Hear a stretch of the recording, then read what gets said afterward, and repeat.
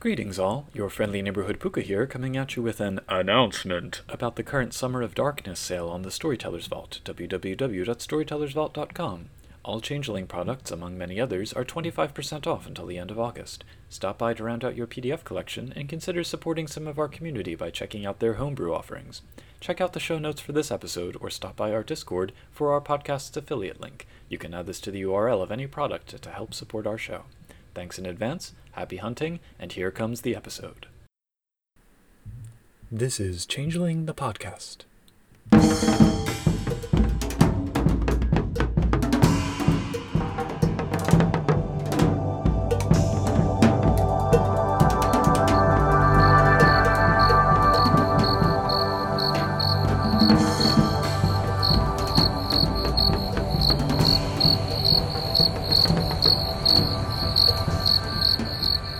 Welcome to Changeling the Podcast. Come for the glamour, stay for the vibes. I'm your host, Josh, and with us is your other host, Puka. Say hi, Puka. 1,000 greetings. What are we talking about today, Puka? Well, we are taking one for the team and diving into that tome Land of 8 Million Dreams, which is the Changeling 2nd edition supplement for the Xian, the Fae of East Asia. It's a book. It's certainly... Yeah. And we have help. We have help, thankfully. So, greetings to Lucid, who is here joining us today. Hey everyone, I am Lucid, just one of many, fans of World of Darkness. And for the context of this particular book, I'm also Asian American, specifically third generation Chinese American and fourth generation Japanese American. Okay. Thank you for joining us. This is published in 1998.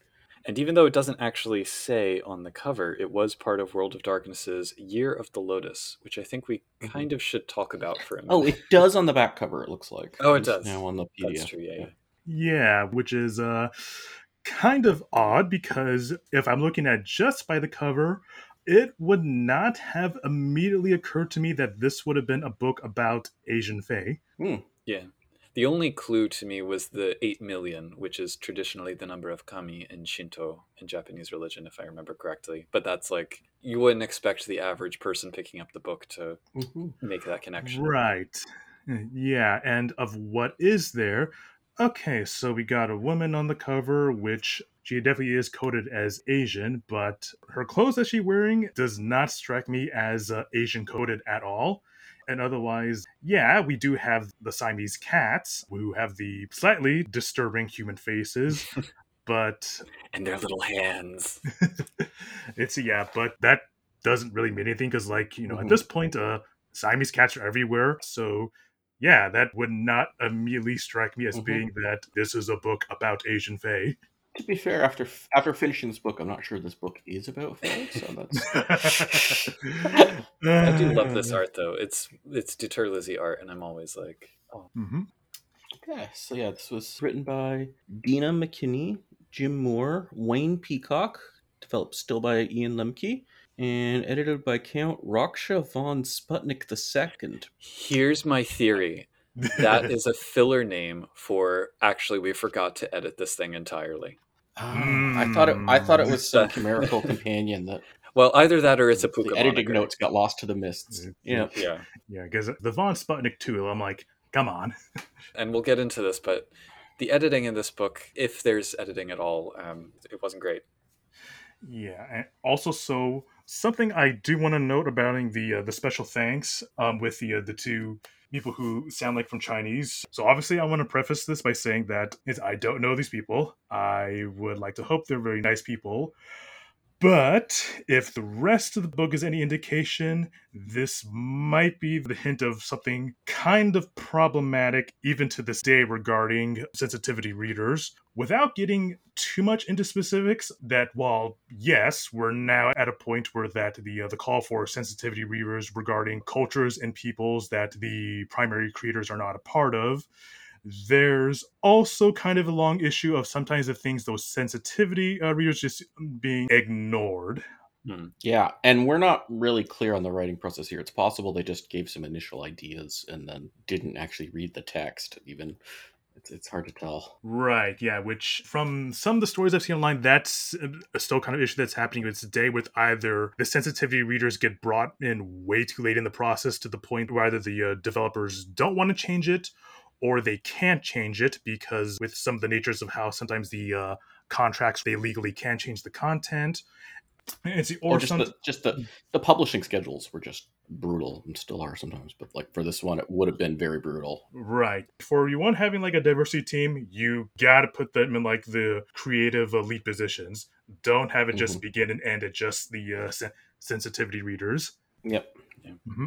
Yeah, and part of this, with the Year of the Lotus, for anyone who's not familiar, when White Wolf was doing their sort of Year of the series, Year of the Lotus in 1998 was kind of the first one, I would say, that was coherently planned from the start. They released Kindred of the East, and then everything else in that series across all of the game lines sort of referred back to it in some way, including this book. Hmm.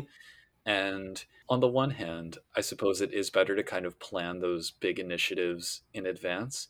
On the other hand, it really shows that they kind of thought, like, oh, we need to do books about Asia, and just kind of went for it without taking the time to like stop and think Hmm. about what they were doing or do proper research or talk to the people they needed to talk to. And it just snowballed, I feel like, Yeah. because Land of 8 Million Dreams came right at the end of 1998. So there had already been almost a full year of Kindred of the East and all of the issues there and the other books. Hmm. Yeah. I do want to say, though, before we really get into it, I really tried reading through this to give this book as much of the benefit of the doubt as Yeah. I could. I really tried. It feels like there's nuggets of interesting things all over here, which is more annoying. If it was all just absolutely terrible in every way, it would have Right. been easier to just dismiss it. So it's Yeah, there's a couple of interesting ideas on it, but just along the way, there's either just, tiny little things that kind of just start to add up. And then there's the really big stuff that's just like, Yeah. what the fuck? Yeah. yeah. So it starts out with a story, like many of these books, most of these, maybe all these books do. The most Uh, confusing story ever. Yeah. Yes. So when you read a Changeling the Dreaming intro, they might occasionally throw in a few terms from Yeah. Changeling the Dreaming, but it's written in such a way usually that you can, even if you haven't read Changeling before, and for some reason this weird supplements your first book into it, you can follow the story basically, right? They didn't do that here, and they didn't fill it with Changeling terms. They filled it with some terms that were made up for this book and other terms that maybe were made prior Year of the Lotus books.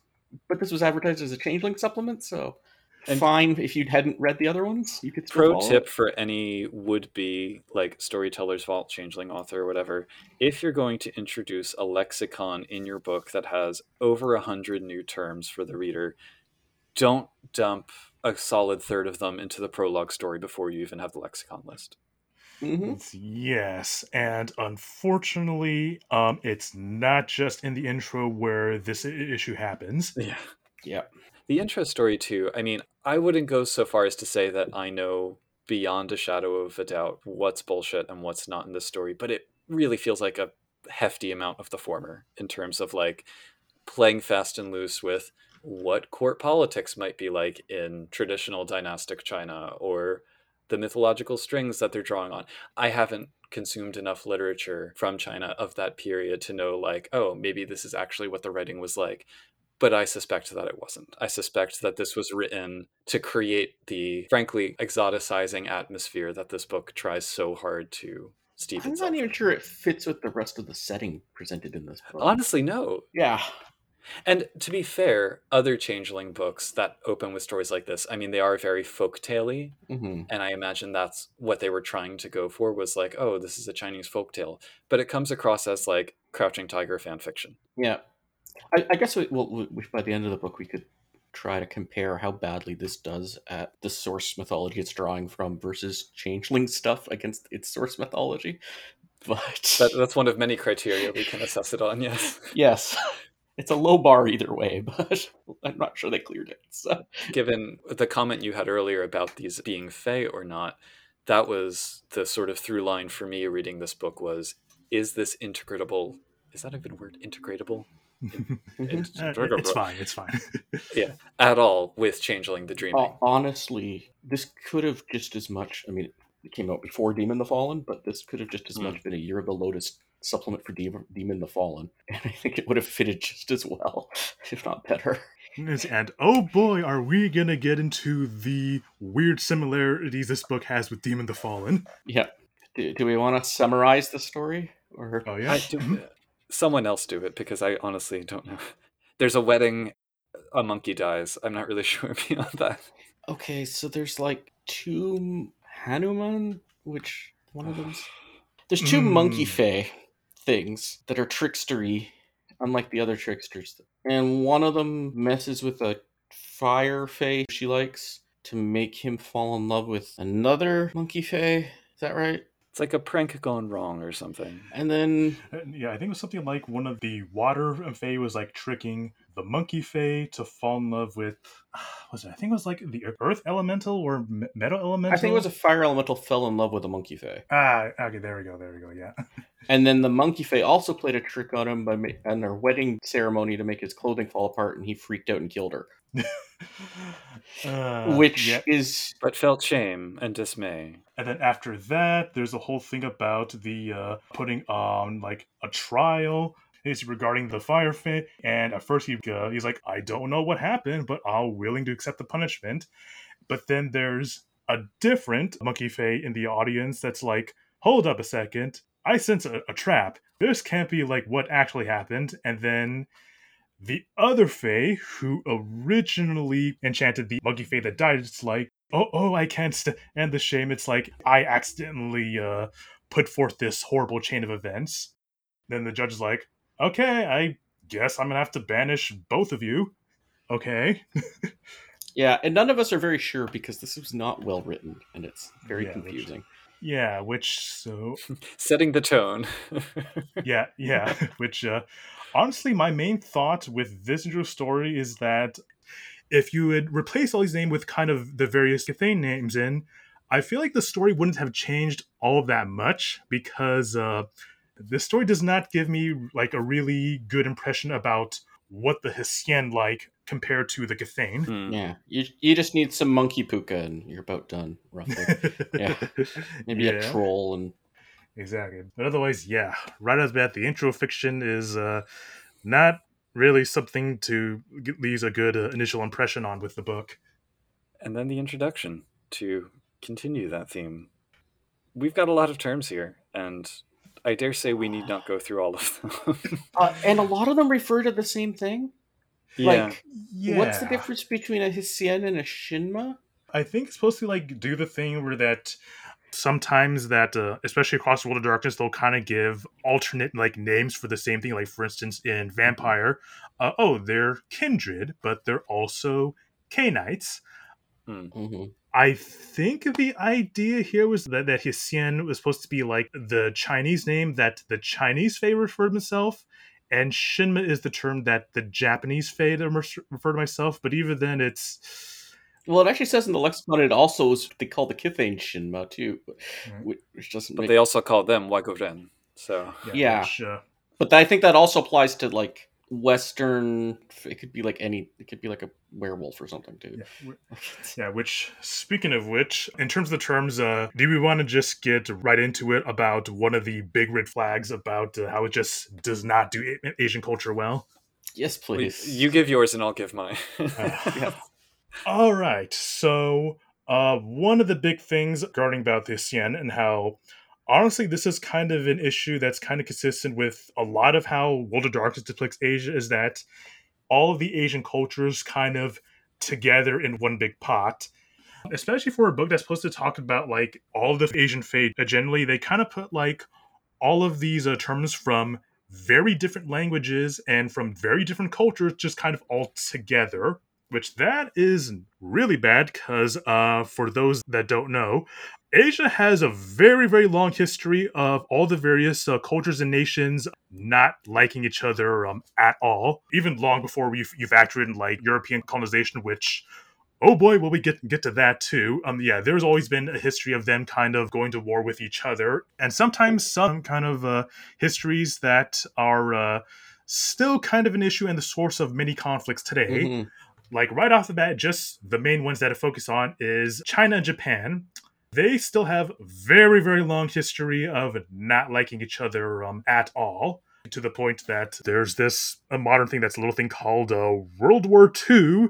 That's kind of the biggest case of that, to the point that in Japan, there are such things as Nanking deniers, that they call that the Nanking Massacre that happened in World War II. They saying that, oh, that's just anti-Japanese propaganda that China's trying to toss on us. That didn't really happen. Yeah, but it's also weird, like when they get into the political divisions, and it's like this is like designed to piss off everybody. Oh yeah, absolutely. Like, because it's like extending Chinese territorial claims into Vietnam and the Koreas, but like Taiwan's part of Japan, and Cambodia too is lumped in with Japan. Oh yeah, yeah, it's just what. It's bad. And then it even goes deeper than that. Like, so one of the terms that's used in here is called Kamui, which is the name given to the elemental nobles of the Shinma, which, long story short, they're basically the Hisan's equivalents to the nobles or to the Shi. Here's the problem. Kamui is an Ainu word, and the Ainu are an indigenous Japanese ethnicity. Yep. And an ethnicity that, even to this day, is a victim of really, really bad colonial violence and genocide from mainland Japan, which the group that the world tends to be known as Japanese, the specific ethnicity they are is Yamato Japanese. And long history of them trying to oppress the Ainu, the Ryukyuan, and a couple other ethnicities because they consider themselves to be the superior real Japanese. Yep. So none of that's addressed in this book, but it is not. No. No, it's just kind of played into. Yeah. Well, the thing with this book, so I think it might be helpful for listeners who aren't familiar with the concept to just briefly mention the idea of Orientalism, which is a term that was coined by Edward Said, but has become sort of a well-known academic term. But it's the idea of kind of what you're saying, Lucid, about reducing all of the diversity and history of China, Japan, Korea, like all of the different nations and states that have existed into this one monolithic, homogenized mass that is Asia. And not only doing that, but othering it in very specific ways and saying, like, I mean, the parts that I almost threw the book across the room on page 13. Really, I almost threw the book across the room on every page, but page 13 had, for example, the Shinma are perplexing and enigmatic.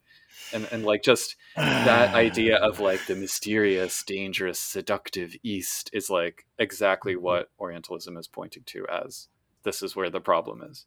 Then it even says for the lexicon, like, with the spread of cultural knowledge through modern communication, some crossover has occurred with Japanese words, even though most of them are Chinese in origin.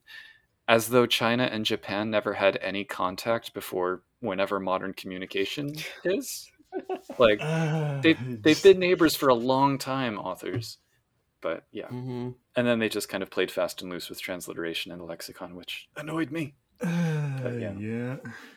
I get the feeling they do have like suggested reading here. And genuinely, I'm glad they included the work of Amy Tan because I think she's a great author.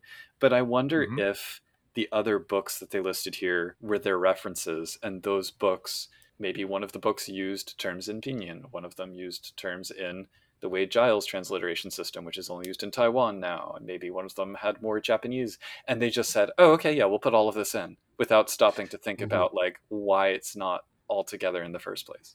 Yeah, and also even looking at the very suggested reading, there's also several other books that looks like are written by people that have very much not Asian names. Yeah. Which the other thing is that if you're someone who's like, say, a Chronicle like in Roll of Darkness or any other tabletop RPG, and if you're trying to research a culture that you're not a part of, look for the books that are actually written by the people that are from the other cultures. Yep. Don't look at someone from like, even from like an academic who probably has good intentions. Just if it's an academic that's not of the culture, just avoid them, because oftentimes whatever observations or conclusions they make, there's going to be some of it like being filtered through the culture that they come from, and really sometimes just not viewing the culture in its proper context. And even in 1998, that was not hard for these very broad, very general books they're referencing. Like, it would not have been hard to find at the library. Like, Let's see, yeah, because I've seen the note multiple times before, where it's just like, well, back in the '90s, the internet wasn't what it was, and I'm sure the White Wolf writers had to make do with whatever books were at their library. But the long history of questionable stuff in all the books, it kind of makes you wonder, is like, okay, well, how good were the books in the library actually? yeah, well, I don't know, like, what Atlanta or whatever they were living libraries were like in the 90s. Definitely would have been fine where I grew up. Like, Yeah. I don't want to say that, a book. I think part of the issue is when people do research. I'm like putting on my college professor hat here for a minute. I think people read a book without looking at the citations. You should never start and end with the same book when you're doing your research. And Yep. that, regardless of who the author is or what the topic is, that's something that is good practice. yeah, you pick up a book and it's by someone else, like, not from the culture, okay. Doesn't mean you can't read it. Right, but don't take it as gospel for sure. Yeah, and don't stop It's on just, it. Yeah. research, it can be unfun with the amount of work that needs to go to it, but that is absolutely the case. Well, let's say better safe than sorry, just Yeah. all the time. Yeah, or at least, like, I don't know. I feel like if I had to do this book, I wouldn't have peppered it so much with cultural stuff I didn't understand as much. Like, Yeah. Yeah.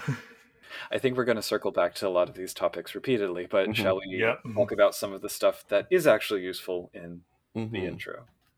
I had totally forgotten about the note on page 12 that, like, if they cross into the spirit world, which, just spoiler, they don't really go to the dreaming that much. They go to the young world or the in world, but they kind of like start burning to death immediately and eventually explode.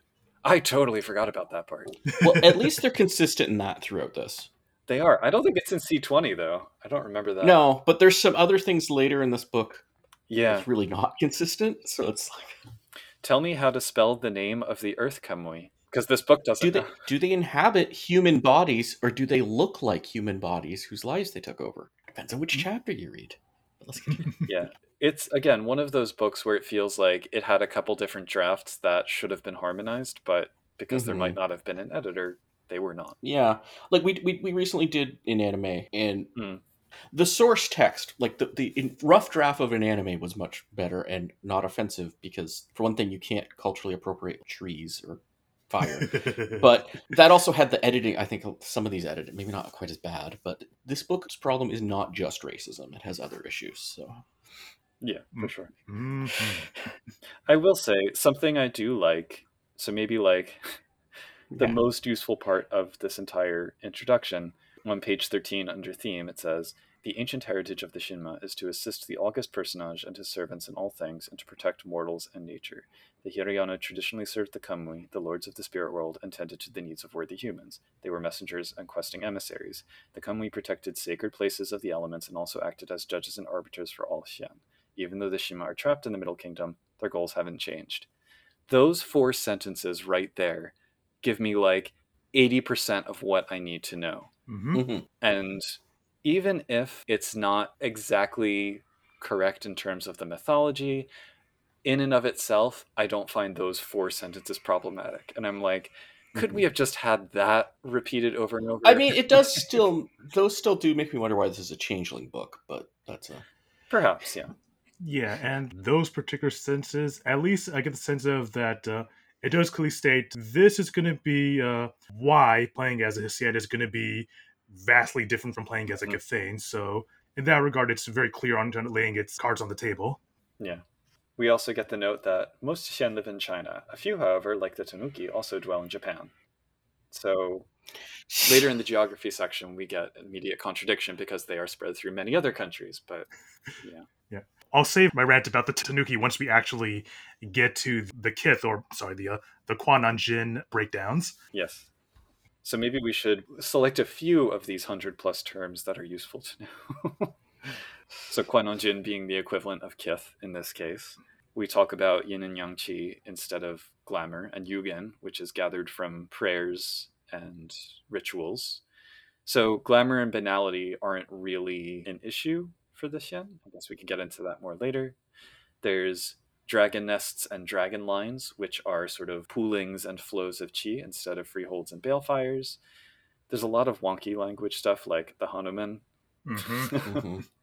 There's Shen, which are the supernatural beings. There's Xianjin, which are the adults, if they possess an adult body, and Xiansu, if they possess a child.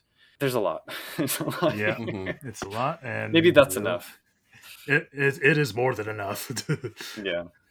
But then there's also stuff that it's like slumber, a trance-like state that many spirits fall into in the spirit worlds. It resembles hibernation rather than sleep. I don't think that comes up anywhere in this entire book.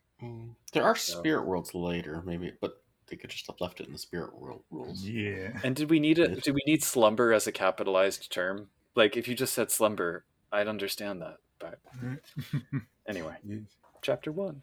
Chapter 1, The Duties of the Gods. Yeah. Yeah, it's the In a time when most of the world has forgotten itself, there is one place where people still accept and believe with every fiber of their being in the gods that once walked among mortals. yeah, so, well, at least it's consistent about the old World of Darkness staple of back in the day, things were great, but now things suck. Yeah. And you know where people recognize with every fiber of their being that they suck? The East. It's the year of the lotus. They are so invested in making this like as different as possible in every sense they can. Culturally, socially, religiously, metaphysically. It's like, y'all could have just not done that. Yeah, which to also kind of get back into the Oriental was a problem is that, yeah, that's kind of how they treat Asia in World of Darkness. And for the life of me, I don't understand why, of all things, they picked Asia to kind of do like all of this work on. I have a suggestion for that specifically. All right, go ahead. Which is simply, it was the late 90s. Yeah, I mean, but they didn't. They didn't for the Americas. They didn't for Polynesia. They didn't for Africa. They didn't consider this was the heyday of Pokemon and all the anime, and just you know, I mean, they could have had like I don't know, new vampire clans, new kiths with new arts. That would have for sure. Maybe even a new way of gathering glamour if they really wanted to. Even that would. Yeah, but even then, with that place, it kind of in the 90s, it still kind of doesn't really match with how. Like World of Darkness Asia is because a lot of it is almost focused a lot on China. You'll have Japan here and there, and you'll occasionally do lip service for places like Korea. But even then, it's oddly focused on China, which during the 90s, I know that Hong Kong cinema was pretty big. But even then, it's like, I don't think that's really enough impetus to try to build like basically whole other like separate splats, including going as far as to kind of making your own systems of mechanics that's like completely separate and divorced from what the core splats mechanics are. Like, because I think the Hessian are probably going to be the biggest offender of this, with the other biggest offender being, vampires Kindred of the East. Yeah, which are not the same type of being at all. They just, some of them drink blood. Right. Yeah, but even then, it's not entirely consistent. Like, for instance, with the Hengeyokai in Werewolf the Apocalypse, aka the Asian Pharaoh. Yeah, they have their own like set of rank, renown, and gifts. But even then, that's still kind of built on like the core systems that Werewolf is based off. So it's not too big of a jump to kind of transition towards. And it's kind of similar with the Jade Wraiths or the Asian Wraiths from Wraith the Oblivion.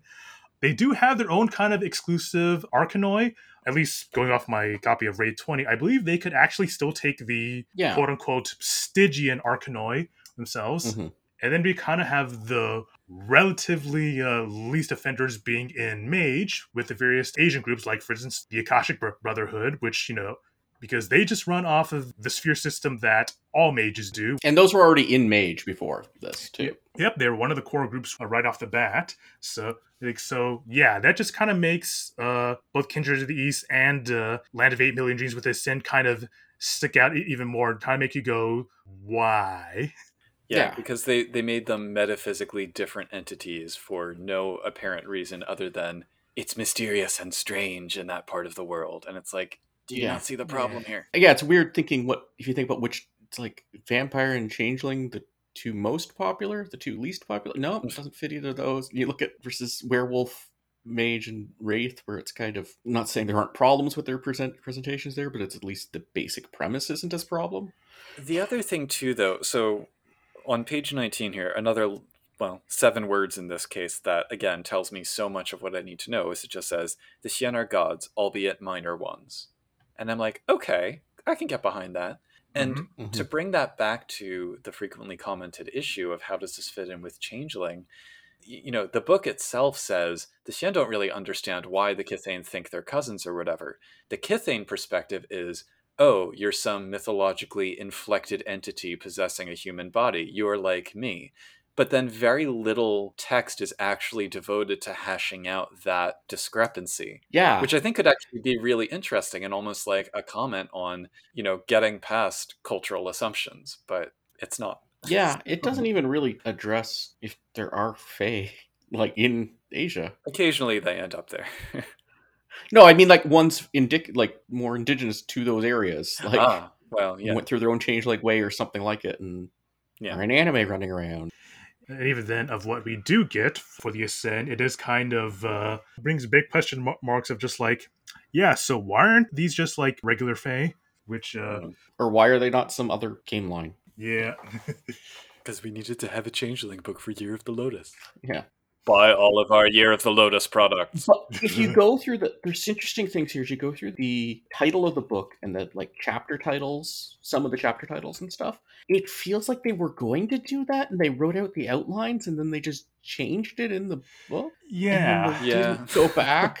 You mean like how all the religions are hashed out before the introduction to the religion section? Yeah, there's definitely seems like at best it's just very inconsistent writing. At worst, it feels like artifacts of like different drafts that they either couldn't or wouldn't have enough time to try to make consistent. So they kind of just like stapled all the drafts together. Yeah, well, it's like the chapter 3, Shinma, Spirits of Dreams. The first paragraph goes into explaining how they're not spirits of dreams. The Shinma. Yeah.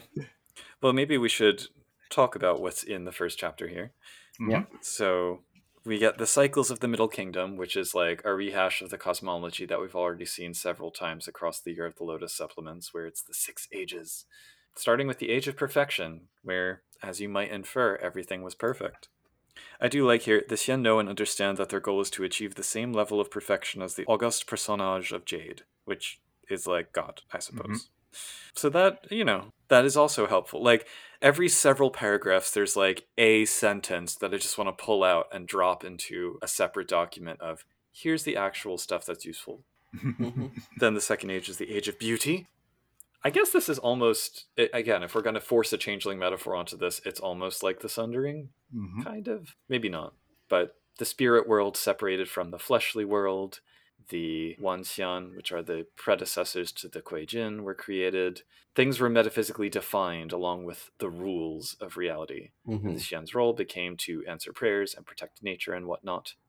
The answering prayers sidebar, actually, I think is really interesting, even though it doesn't actually have much use in a game. Yeah, the answering prayers, it's definitely, at least from the narrative side, to kind of give somewhat of an explanation of how this actually works. Especially in regards to the section of nature of answering prayers. Basically, sometimes depending upon the inclination of the sin, they might decide to go monkey's paw on your prayer. Which, particularly if they're a Hanuman. or just say no. Yeah. Which is definitely kind of has interesting implications, especially once you consider the idea of modern Hsien and how they operate. And that either sometimes it can be a case of that, well, I'm going to execute on your prayer this way because I believe this is what's best for you. And sometimes it can be that, well, I also have to do it this way because I have to be careful because I don't want the mortals to catch onto me. And sometimes even just as petty as, I just felt like being a dick this time. Yep. There's also, I have to just say, the phrasing, so like August Personnage of Jade is an example of this noun phrase structure that we see often in these books, where it's like adjective, noun, linking word, maybe another adjective, noun. And it's always like, resplendent dragon of that kind of thing. And I feel like, again, it's an attempt to create a certain kind of atmosphere that I see as kind of Orientalist, and yet they just keep doing it. But I don't know. I mean, I don't know the source texts in Chinese well enough to know if that same vibe comes across in certain contexts or I not. think there was an era they got translated that way into English a lot. Well, the Age of Beautiful Sadness is English. Yeah. Yeah, especially with August Personage of Jade. Yeah, I was also wondering, and it being pointed out to me that it maybe is like, was this like a really bad translation of something that they just kind of just punked it anyways without really the awareness that it might be a bad translation? Or do they feel like they had to come up with something else because over with Wraith and Dark Kingdom of Jade, Yeah. Jade Emperor was already taken?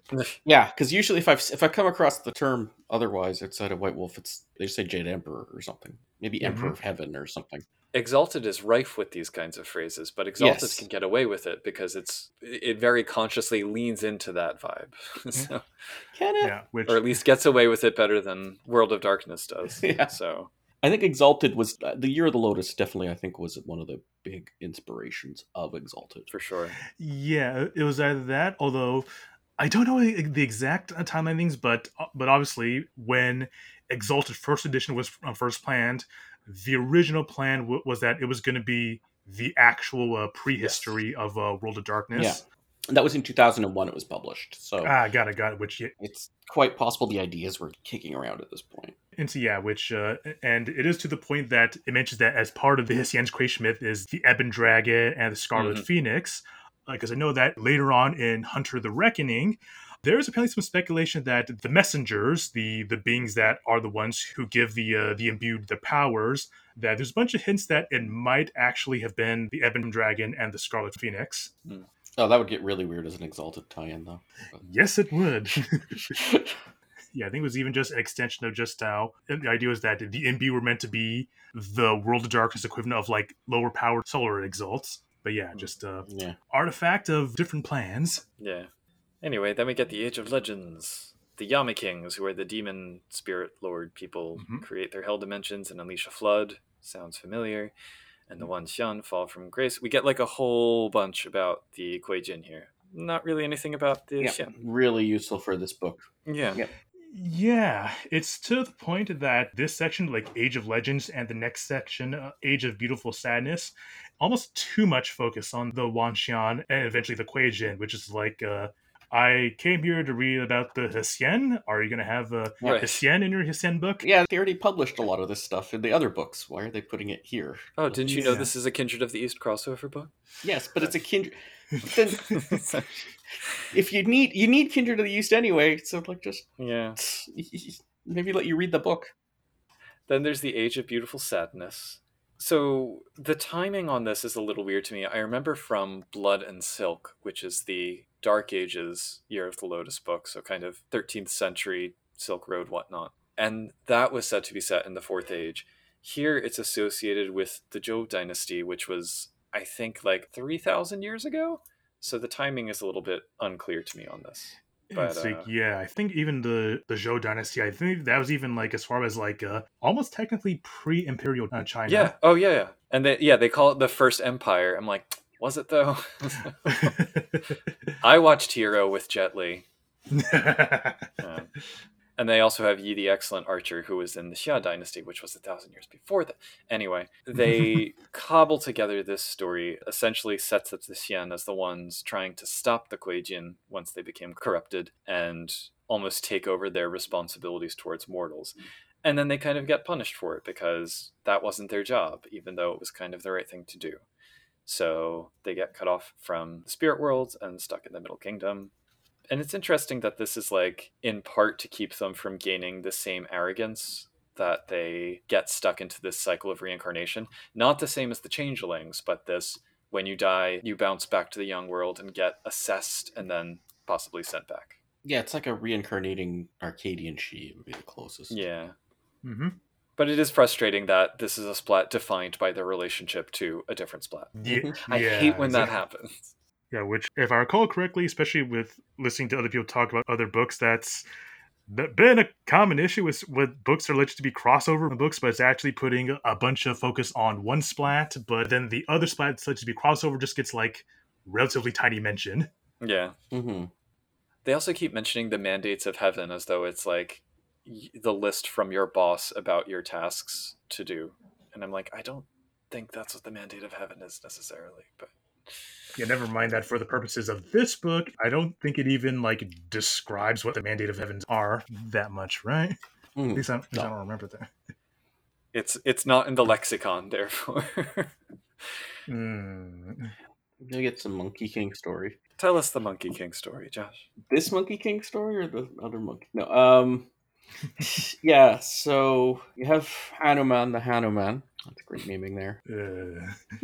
He meets a mortal priest named Hoti. Learns Taoism from him, but then creates a pun of the Tao Te Ching. But because he's so wise, he now is able to get a key on his tail, and then he opens up a gate to the Yang world, and then goes steals a bunch of Peach's immortality, and then the Jade Emperor gets mad at him and kicks him out. And he doesn't burn to death when he goes there. Yep. Okay, so right here's also another big red flag regarding a cultural sensitivity. The name Hanuman is actually the name of a Hindu monkey deity, and the Monkey King here is obviously probably a reference to Sun Wukong, the character that's most notably for Journey to the West, probably one of the most famous classic Chinese stories, and of course for all the anime nerds, he was the primary inspiration behind Goku, to the point that his full name, Son Goku, is actually the Japanese name for him.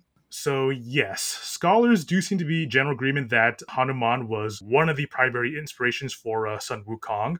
The problem is that there is difference between being inspiring for Sun Wukong and Hanuman is a Sun Wukong, which is not remotely true. And the issue here is that this particular story that is being described here, there is elements specifically from Sun Wukong's story, like particularly the element of him trying to sneak into the August personage's orchard to steal his fruit. That is an element that happens in the story where Sun Wukong also tries to steal like peaches that's supposed to grant immortality. And even the artwork they have in here, I don't think the texture actually talks much about the palm, but that is supposed to be the Buddha's palm, which, to make a very long story short, Sun Wukong just kind of wrecked shit in the heavens to the point that the gods had to call upon the Buddha himself to stop him, and there's a whole thing about trying to like having his palm kind of spush down on Sun Wukong. But yeah, otherwise, those particular story elements for Sun Wukong, that none of that ever happened in Hanuman.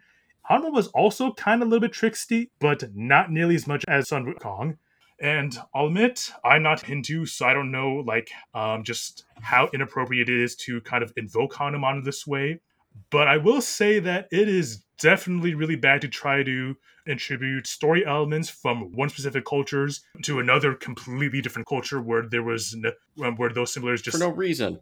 Yeah, for absolutely no reason at all. Which, yeah, so the only thing I can think of as why it's like that is that the writers for this, they saw the note about Hanuman being an inspiration for Sun Wukong, but then just kind of made the assumption that their names were just interchangeable, which, no, that ain't how it works.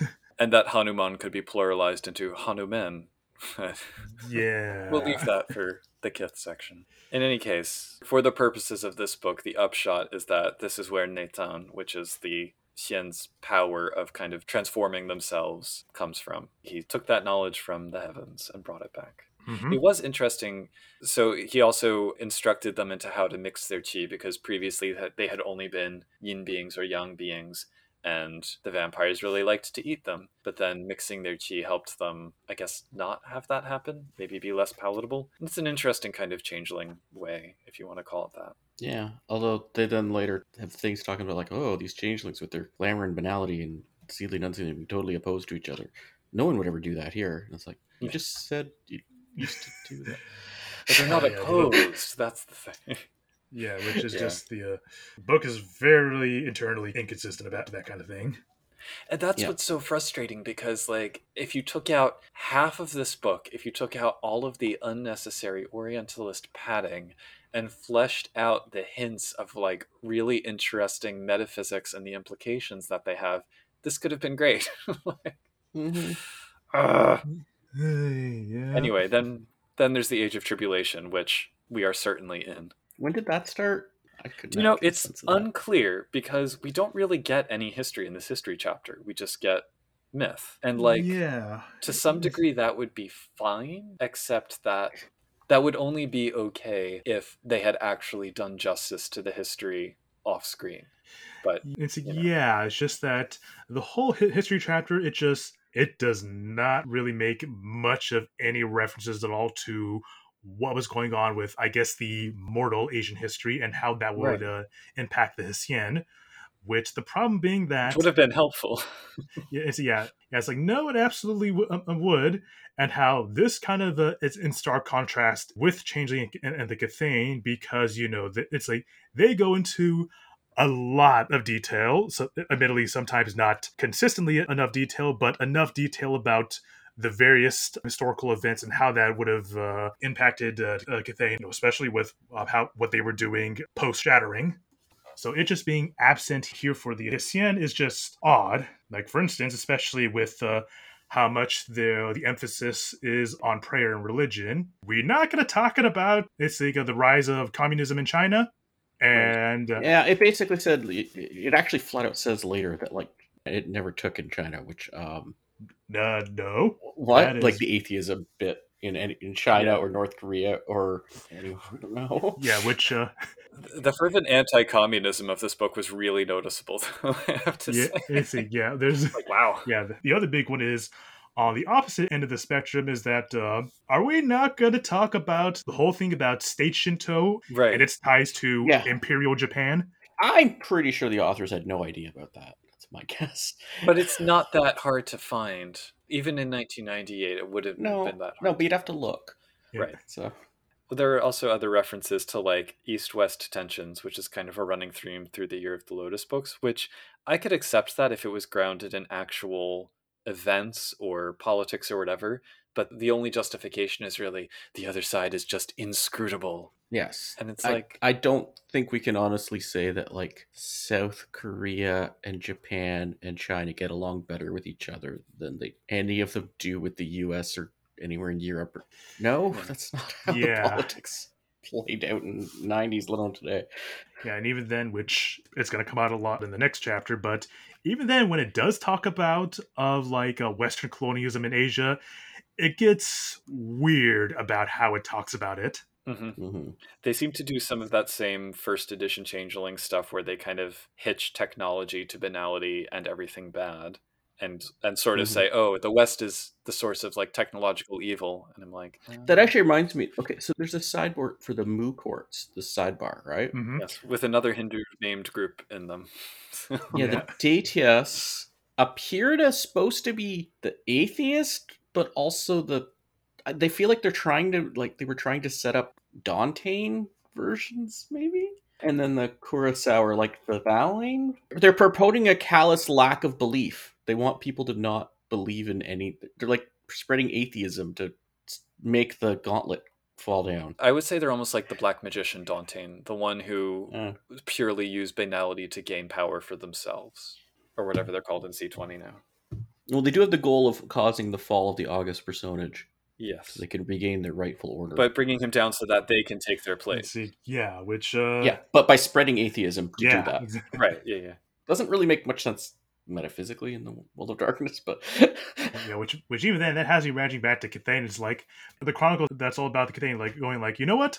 Let's overthrow the Tuatha De Danann. I mean, some of them want to. Well, yeah, like the Curacao, like they seem more like a Thaling allegory, but also tying into other stuff in the Year of the Lotus. Mm-hmm. I do think it would be interesting to hear more about the Hsien and their role of protecting mortals. It says it makes an allusion to how they try to protect mortals from the ills of technology, which is different than technology is bad. I would have liked to see more about that, because I think that's actually an interesting path to look down. Yeah, although in terms of when it does get into, so as line of, in the West, the only idol and worship properly is technology, a god that has built its throne on the bodies of the dead in Nagasaki and Hiroshima, a god that kills more than it cures. Yep. Okay, where do I begin? This was certainly a choice. Yes, so first off, and the note that's saying that technology is some foreign concept in Asia, no. Asia, especially China, has like centuries upon centuries of just technological innovation. I think it's called like the four great inventions. It's got like paper making, gunpowder, the compass, and even then, that was also placed there just so you know, like the like science and mathematics were just kind of a long history being developed. Like for instance, they even managed to get movable type working like centuries before Gutenberg got it working in And Europe. it's not like they stopped once Europe started Right. actually getting somewhere either. They were still doing. They just didn't have the same economic model. Well, there's also the. It's not as if let's say the West kind of has its own things about being more okay with like with faith and non-materialistic things. I could see let's see all the like for instance, I can see all the more European-centered traditions from Mage Say Hi. Yeah. So it seems weird that it's like the West is a Gomorrah of technology, and then of course how they're framing it within the nuclear bombing of Hiroshima and Nagasaki. Mm-hmm. I don't want to get into a full history lesson about the bombing because there's just a lot, but I can definitely say that is definitely a very gross and at worst a very bad oversimplification and misunderstanding about how Japan especially views the bombings. For context of when we're recording this, this is happening like days before the Oppenheimer movie gets released, and we're only like days or a few weeks out from when the next Godzilla movie just got announced, which is also getting right back into Japan dealing with their cultural trauma of the bombings. So, still a relevant conversation today. Yep. There's also the bit here of like, it's not the advances in machination that cause the threat, it's the possibility that mortals will stop believing in the truth, and the truth is later implied to be, quote, the simple acceptance of the elemental truths of reality. I'm pretty sure that China is not a place where nobody has ever questioned the way that the world works. Like, that seems to be the implication of this passage. And I'm like, Also, the Hessian are later on are like they're about prayer, but they don't care what religion it is as long as you Right. pray. Like, Which is just the next bit about religion is also raises some other weird questions and inconsistencies with the rest of the book, but that's well, again, it's a very first edition Changeling and World of Darkness in general kind of take, because I think that they're coming from the point of view of Christianity, or maybe other Abrahamic faiths as well, are in this position of like faith can't coexist with investigation or curiosity. While that may have been true in some particularly retrogressive parts of Europe in like the 14th century, that was kind of the exception to the rule. So yeah, exactly. I imagine up till then, and even today, there's been multiple cases where even like scientists that also kind of have a strong religious faith and vice versa. yeah, I don't think it was. Yeah, even much in Europe, this sounds like a very American take on, like, very modern American take on. It's a very 90s World of Darkness take. Yeah. On the idea. Yeah. And I mean, they were who they were, living in the time when they were living, and far be it for me to say what anybody's experience with religion may have been or how it may have damaged them. But to take that and paint all the religions of the world throughout history with a brush that's been made from that. Well, I'm a little bit confused because they seem like pro-religion in here, anti-technology. Well, they seem pro-religion only for the sake of highlighting the exotic difference of their subject. Mm-hmm. That's what's bugging me about it, where it's like, those Western devils just don't understand how important it is to accept the beauty of nature. Do they? Anyway, that's chapter 1. Yep. Mm-hmm. Chapter 2, the 8 million dreams. Cosmology. It really felt like you're going through 8 million distinct dreams. Terrifying chapter opening art, Drew Tucker. What have you done? Yeah, like, is it like a cat guy? Is that I thought it was the monkey guy fighting a snake guy, but it might be a cat maybe fighting a snake guy. We start with the cosmology that we've gotten repeatedly in by all of our Year of the Lotus products at this point. Beyond the wall, there's the Yin world and the Yang world. Yin world is pretty much the Shadowlands, according to this, and the Yang world is pretty much the Umbra. And that's where the Celestial Courts with the Hall of Seasons and Kami Palaces are. And that's the original headquarters or whatever of this Yin. Guarded by Fu Dogs. So this is where we get notes about how, like, if they cross over, they start burning to death or whatever. but it also replenishes their chi, and it's like... Well, if they get a Jade Key, they can go in without burning up. Right, and you don't find out anything about the Jade Key until, like, chapter 5.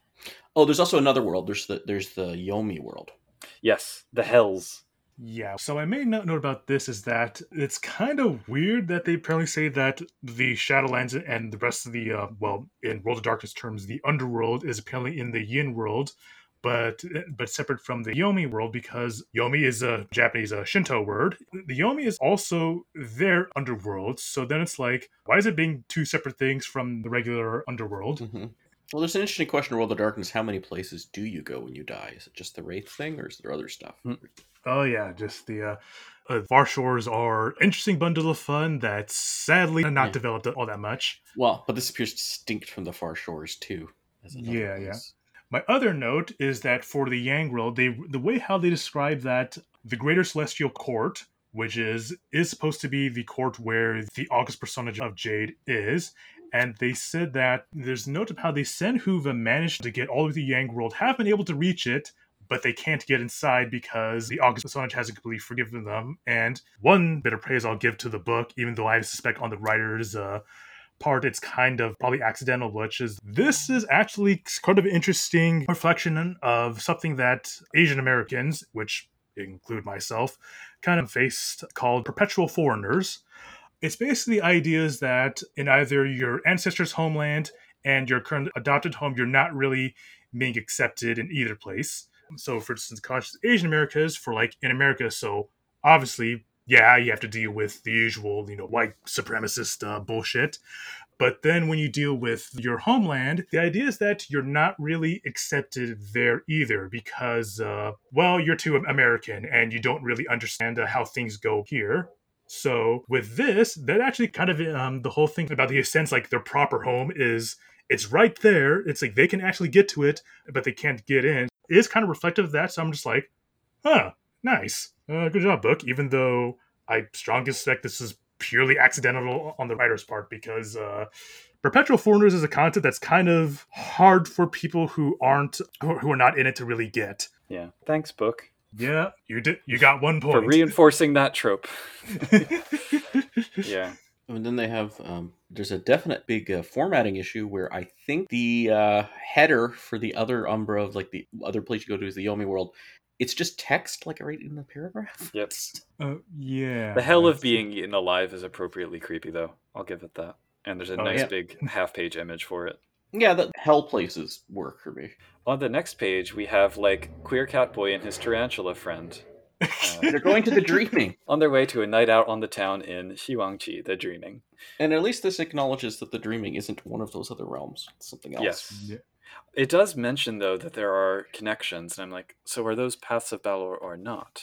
Well, they imply that there's other paths with other colors in this. Right. My guess is that this book would say they are inscrutable eastern paths that only the Shen may walk, or something like that. But but I do wonder if they can use it to travel, and we get notes about how they're like riddling Chimera and Kithane don't always speak the languages of the creatures they encounter there, which I think is actually a good note.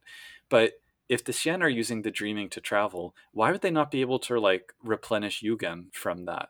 Because if Yugen is like the energy of the wonder that comes from religion and ritual, I feel like there should be some of that in the equivalent of the Dreaming. But it's the wrong form, I guess. Who knows? This book certainly doesn't provide an answer. Yeah, exactly. That always kind of struck me as odd that apparently, I guess, the spirituality that comes from prayer, religion, and festivals that the book gets to later on is apparently not the same thing as the dreams that the Dreaming is made of, because it's like, if you're trying to make a prayer because you're hoping for something in your life that you want to get better, isn't that technically kind of an expression of a dream? Yeah, precisely. See, that right there, that could have been in this book and made it integrable with Changeling without too much problem. No, they could have made it very, Instead, it's the Dreaming, the place they travel through sometimes, and where they go for prophecy. And a night out with their tarantula friend. Which, I mean, let's be fair, the Dreaming always sounds like a place to have a rager at. Yes. Even if you're probably not going to remember what happened afterwards. Yeah. So then we get the Middle Kingdom, which are the individual territories, the 10 kingdom-level territories. Can we just fly through these? Well, these are just an excuse. We don't need to go through them all, but I think saying a lot of this is projecting imperialism, like Chinese claims and maybe Japanese claims. Like, well, all the ones that are both China and somewhere else, those should all be just China, right? And then Yeah, which is just. Yeah. Let's see. Here we go. It has a line of, it's important to remember that even among the separate provinces, members of all of the Hoang Amshe are present. Provinces are simply lines drawn by the Yu, a single court among many. Most of the Shinma respect these lines, but they are not the end-all be-all of Shinma society. Basically, they accept that the province borders are just kind of arbitrary, and they don't care about any of the significance about what those borders mean. Which, considering some of the groupings of these provinces, that's very... Tetchy. I mean, to be fair, Concordia is the same way, but the individual states of the U.S. don't generally have the same millennia of historical tensions that a lot of these places lumped together do. the Concordia one just says, "Hey, Alaska's part of Canada, and Canada's part of the U.S." Which, like, that's at least not a thing that's being active. Like potential World War III starting up over. Right, but Alaska and Canada, as the entities that they are, have not had like 3,000 years of colonial wrangling to deal with. Yes, no, but I mean, it's also not like you say that and you're going to just sort of laugh at it here. Like this stuff's like, yeah, there's already been people killed over this kind of thing, and it's potential spilling into. Yeah. So one of the other things about Orientalism is that being an ideology as it is, it kind of creates its own reality for people who don't know any better. And for someone who doesn't have that historical knowledge reading this, it's almost like this eternal present where it just kind of describes, oh, here's kind of what things are like right now without really giving any context for why they are that way. And that is... Yeah, but they obviously knew, they at least knew like Tibet was contentious. Yeah, well, I'm sure the authors knew that, but yeah, beyond that, yeah, the Tibet section, like it does mention about some of the issues with Tibet, but then there's also the other issues that it kind of skims by. For instance, Shanghai province, it referenced how that the region is free from a communist China control. Did not age well. No, the That Uyghur sentence. stuff. And, yeah, No, it really did not. A similar thing that did not age well was the Hong Kong section. Mm-hmm. Well, I mean, this was written in 1998. There was hope. There. There was hope, but basically, it says, despite these fears, even the Communist Party in China accepts that Hong Kong is necessary evil, which, that aged poorly. Yep. Yeah, Japan, Cambodia, Taiwan, and Hainan Island are all one. Yep. Whew, thought that was a good... Yeah. And then the sort of lumping in Vietnam and Laos with Southwest China, I kind of did a double take on that too. Yeah, there's also some like bad Asian stereotypes, like for instance, just the Mongolia section saying about how Mongolians are just kind of warlike and barbaric. Not only is that really bad, but how even to this day, indigenous Mongolians are still trying to fight for their own sovereignty and human rights against even communist China. So particularly fighting back against those stereotypes. This just actually pointed another problem. It's implying all of Siberia is culturally Russian. No. Well, from the perspective of Vampire the Masquerade, it is. So yeah, well, that's what they're drawing on. I did like how in Sichuan it was like they were freaking out about the Three Gorges Dam and making it their mission. That could carry forward into the present day. Mm-hmm. Yeah, which I was surprised to discover when researching into the Three Gorges Dam that apparently it only managed to finish construction back in 2015. So I'm like, oh, that's they kept the fight going for a while. Yep. Yeah. But overall, this is like how not to write a geography section. Tokyo's completely controlled by the ones that are Dantean-like. Right. Which does come up in World of Darkness Tokyo. Mm-hmm. Yeah. But this overall lack of history, the sort of wonky lines of organization, they keep mentioning terms and societies that we haven't come across yet, what they actually are, politics stuff. Like, it's just all a mess. Yeah, it's both the content and the presentation. It's not good. And the editing. Page 43. Though there are many Shinma Xian within the city, the power belongs to the Shinma Xian. Also, the Hangeyoke have dealings with both the Shinma and the Shinma on page 43. Yeah. Whatever that means. So, do you want to leave aside all these terrible editing and go to the religions of the Middle Kingdom? Yeah. I'm sure that'll be an improvement. Yeah. Spoilers, it's not. What's the first religion they list here? Animalism. Except that once you actually read closer on the write-up, you realize it's ascribing animism. They say it lots of times, though. It keeps saying it's animalism. Yeah, just I wonder if the White Wolf computers had some kind of spell check replacement where it was like, oh, this is a discipline. You meant animalism. Yeah. Yeah, maybe. The atheism one's just... Yeah. The Hessian have nothing to do with the atheists and never answer their prayer. All those famous atheist prayers. And there's like, communism has not been successful in wiping out any sort of religious belief in Yeah. Asia. That's what. The Cultural Revolution says hi. Mm-hmm. Yeah. Also North Korea, yeah. Like, even stuff like the Cultural Revolution, and to kind of go back to the issues with Chapter 1, it's to the point I would go far as saying that the Cultural Revolution, like, should have been like the Chinese Hessian's equivalent of the Shattering, because it was really that bad. Yeah. For Confucianism, we are told that it's responsible for much of the ways in which Chinese culture has evolved. So I'm like, So the thing about the various Chinese religions and belief systems, Buddhism, Confucianism, Taoism, they are kind of both intermingled and kind of separate from each other at the same time, in that, yes, a lot of them did play a huge part in shaping Chinese culture and a lot of aspects of it, but that's kind of different from it is Chinese culture. I'll admit it's a little bit hard to explain, but sometimes it intermingles, sometimes it's not. yay, syncretism. Yeah. I will say, even though these sections are about as reductive as religion sections could possibly be, at least some of them, I feel like they were trying to be respectful in their ignorance. Oh, wait. Am I misreading this? The atheist group of Hessian are very influenced by Shinto? What? Oh, so it opens with, in many ways, the Shinto faith embodies the heart of the Hessian beliefs. Right. Even though in the following paragraph, Taoism, not Taoism, Taoism is the main impetus behind the beliefs of the Shinma. Yeah, it's like, which one is it? Because Shinto is not identical at all to Taoism. Yeah. And they sell Shinto so short in this. Like, again, it's reductive, and it is actually the longest of the religion chunks here, but it's like such a surface level.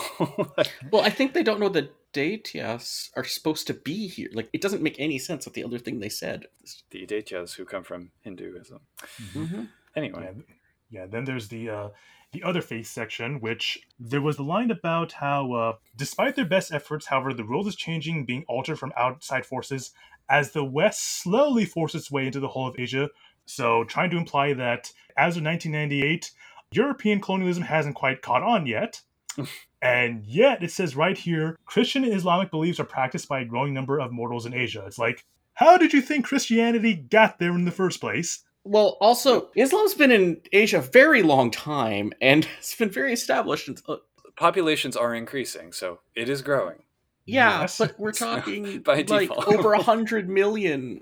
Yeah, like I said, just lots of passages where just the left hand not talking to the right hand, or just not really considering the implications of what they were writing with other sections of the book. Yeah. Even the sections immediately following.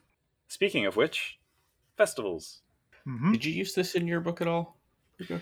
Do you know, I used like the first few, and then the moon festivals, I skipped over a lot of them, but I also felt like, did they really think their readers just wouldn't understand how a lunar calendar works? Yeah, which, despite going in detail about the lunar festivals, the most famous of the Chinese holidays, the Chinese Lunar New Year, is kind of almost only mentioned like a couple sentences, Yeah. which is like probably like one of the biggest globally. It's even to the point that even for like Asian immigrants that aren't Chinese, I mean, it's a thing that you'd like know if you're gonna know anything from that in the U.S. or even it was like famous. Yeah. It mentions it, but it says they celebrate the new year with the coming of spring, not with the arrival of January 1st. And I'm thinking, they're sometimes not that far apart. yeah, Okay, like is early February spring in Atlanta? Is that what this? Sometimes it's late January even, so... yeah, I Anyway. don't. Anyway, it's flavorful, if nothing else. Mm-hmm.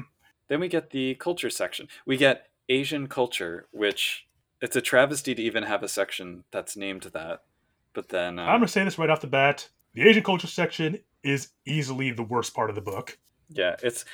So we have religion, which I'm baffled why this summary of religion was not included before the section that detailed religion. I swear their research for this was like a really horrible Palladium book about called Mystic China. Like it reads very closely. They definitely had Right. similar sources. And what the hell is this, like, sudden turn into talking about arranged marriages? Where is that coming from? I don't get where it's in, unless if it's like reading in too much in some of the older practices. But even then, I think even by 1998, in like media that was coming out of like China, Japan, and certainly anime, it was getting to the point that even that type of media was making fun of the idea of arranged marriages for being old fashioned and backwards. Yeah, I heard that stereotype of other cultures. I don't even remember countering this as a big thing for like China or Japan as a.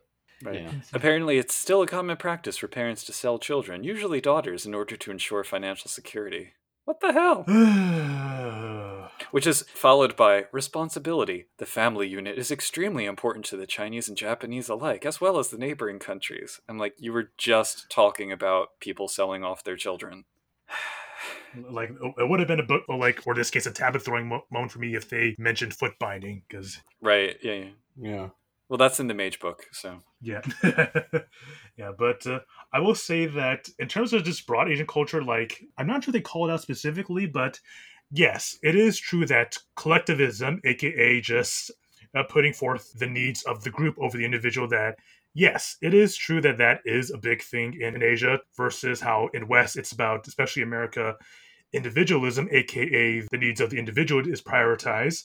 But that does not mean that cultures kind of just go along and accept of it, or there's never moments of criticism toward that. Like in the same way how even in the West, it's not like there doesn't exist any criticisms of individualism. Yeah. So Yeah, and there's definitely traditional Western culture is pretty family focused too. yeah. If it was up to me, I would honestly probably talk about collectivism and individualism and kind of break down the differences between each other. But then I'd also bring up the criticism of it, kind of leave it up to certain tables about how they want to, obviously give it a little bit more nuance to kind of bring a little bit more depth for a theoretical Hsien game. Yeah, that would have been nice. Yeah. Instead, we get Crime and Punishment. It wasn't until I was reading this that I remember how much the Singapore case they bring up with the kid getting caned was like everywhere in the media for a minute. I remember that. They were really affected by these authors. Anyway. Yeah, and even then, which this was actually kind of brought forward to me with, that was something that was imported in by the British Empire. Yeah. That was not something that the local Singaporeans came up with themselves. So it's like, what the hell? Yeah, they also, like, Japan's the one country that's not, I'm like, what? Like Japan has become almost too lenient by Asian standards. But like South Korea hasn't had no one's been executed in South Korea since 1997. Just check that. Like it's not, I don't know, maybe there's a lot of different places with different legal traditions. And I need to hold forth for just a moment on the sidebar, the Chinese language. As a linguist, I feel personally affronted by but they didn't use the word tone once. It would have been very easy for them to do so. They refer to the dialect when in fact linguistically they're different languages. Well, no, that goes into like falling into the Chinese imperial claims outside of the Japanese ones. Well, as has been said, a language is a dialect with an army and a navy. So yeah, it is a political distinction. But regardless, it's a gross oversimplification of the complexity of the language, and it bothers me. Yeah, and even then, of what is brought up is like, I feel like it was trying to talk about like Mandarin Chinese versus Cantonese Chinese, and yet it doesn't actually reference Mandarin or Cantonese. I think it's talking about Mandarin Chinese versus written Chinese, and then implying there's also dialects and it works the same. Well, I'm not going to say that homonyms aren't a thing, because they are, but this is such a gross oversimplification of the whole thing. And they very clearly chose the examples that were going to make it seem most ridiculous to Westerners. So it's like... Yeah. As though Western languages don't have homonyms either. Yeah. Yeah, but anyways, now let's talk about the things that want to oppose or kill the Hsien. Yeah, there's a lot, aren't there? Yeah. There's the law. And do you know what you need to do to understand all of them? You need to buy all of our Year of the Lotus supplements, which are all listed here. So... For those who do not wish to invest in these source books, here is an overview. Like, all right, book, calm down. But yeah, I mean, this section, like, we get mortal threats. It's just anti-communism. Well, no, I don't think this is I think this is just racism against Asia, really. Some of both, maybe. Yeah, like, for instance, the whole subsections on the triads, the Tongs, and the Yakuza. Why is this here? And then I'm like, say, for the Gathane books, were there ever an extended section about how the Italian mafia feels about the Gathane? There's a whole book about it. Isn't that more like just a general World of Darkness book? Yes. Yeah, it is. I don't know that changelings actually make an appearance in that No, book. Yeah, which- no. But yeah, it's like the appearance of like just the Asian criminal groups. I found just kind of suspicious that they even thought to bring it up, especially considering that the other racial stereotypes. Frankly, the part that I wish there had been more about was when it mentions that for the Xian, when they enter a body, it's not easy to ignore the families of their hosts, even when they're busy, like, fulfilling the higher-ups' orders to create a natural disaster or something. That, to me, is a much more compelling story than what are mortals doing to quell religious beliefs or any of Mhm. the criminal groups. Like, yeah, if you Ye- want to have a Yakuza game, fine, go do that, whatever. I would rather have a game where it's like you need to go poke a hole in the Three Gorges Dam, but also your mother is sick and can't afford the medicine, like that kind Mhm. of thing. That to me is how to make this more like a changeling game. Yeah, Yeah. exactly. And which to me, I think that's probably like the most interesting part of Changeling is just the idea Mhm. of trying to balance the fantastical with your mundane life. Which the book it kind of references it, but I do wish it kind of Does it? references it more. Does Yeah, it no, though? has a few paragraphs. Has a few paragraphs about it in the mortal threats. Yeah, the operative word being kind of. And well, I'm glad in a 152 page book we got a few paragraphs on one of the core themes of the game. That's Yeah. Ooh. So then we have some demon hunters, which are like Proto Hunter the Reckoning. hmm There's a sidebar here that is completely at variance with the mechanics later, where it says that a point of Yugen spent can restore 1 health level of damage, and then aggravated damage, you can like meditate in a dragon's nest and heal that more quickly. So that's like vampire level healing. Yeah. Not as efficient as werewolves, but certainly much more than changelings usually. Yeah, which wraps right back into these aren't really Fae. Yeah, they're prayer eating things. Well, they're It is pretty close to Demon the Fallen. I'm just saying. Yeah, which It is not close to Demon the Fallen. Demon the Fallen is close to this. Okay. yes. Yes, there we I go. will die on that hill. Yes. Yeah, but just a lot of the elements of this book, like the whole how they get sustenance from prayers, religion, even to the point of having weird interactions with the other worlds. It's very, very reminiscent of Demon the Fallen. Yeah, they're the former messengers of heaven. Yeah. It's Yeah, which now I'm curious if like the writers on this book went on to write Demon the Fallen. yep. That'll be for another podcast to investigate. Yeah. Mhm. We have the note here that Jade can harm them, although not quite in the same way as Cold Iron. Mhm. And then we have the other supernatural stereotypes, where Hengi gets like 3 sentences. It's like, they get along. The end. It's actually bizarre because I think there was a detail back in the first chapter that They do not get along. I suspect they realized the mistake of giving certain splats to the Henge Yokai to the point they're saying that, oh, actually, the Henge Yokai used to be part of the Hsien, but they got separated into their own thing. I mean that's more a changeling. Yeah. Yeah. They're prodigals. Yeah. Werewolves are just Puka gone wrong. Yeah.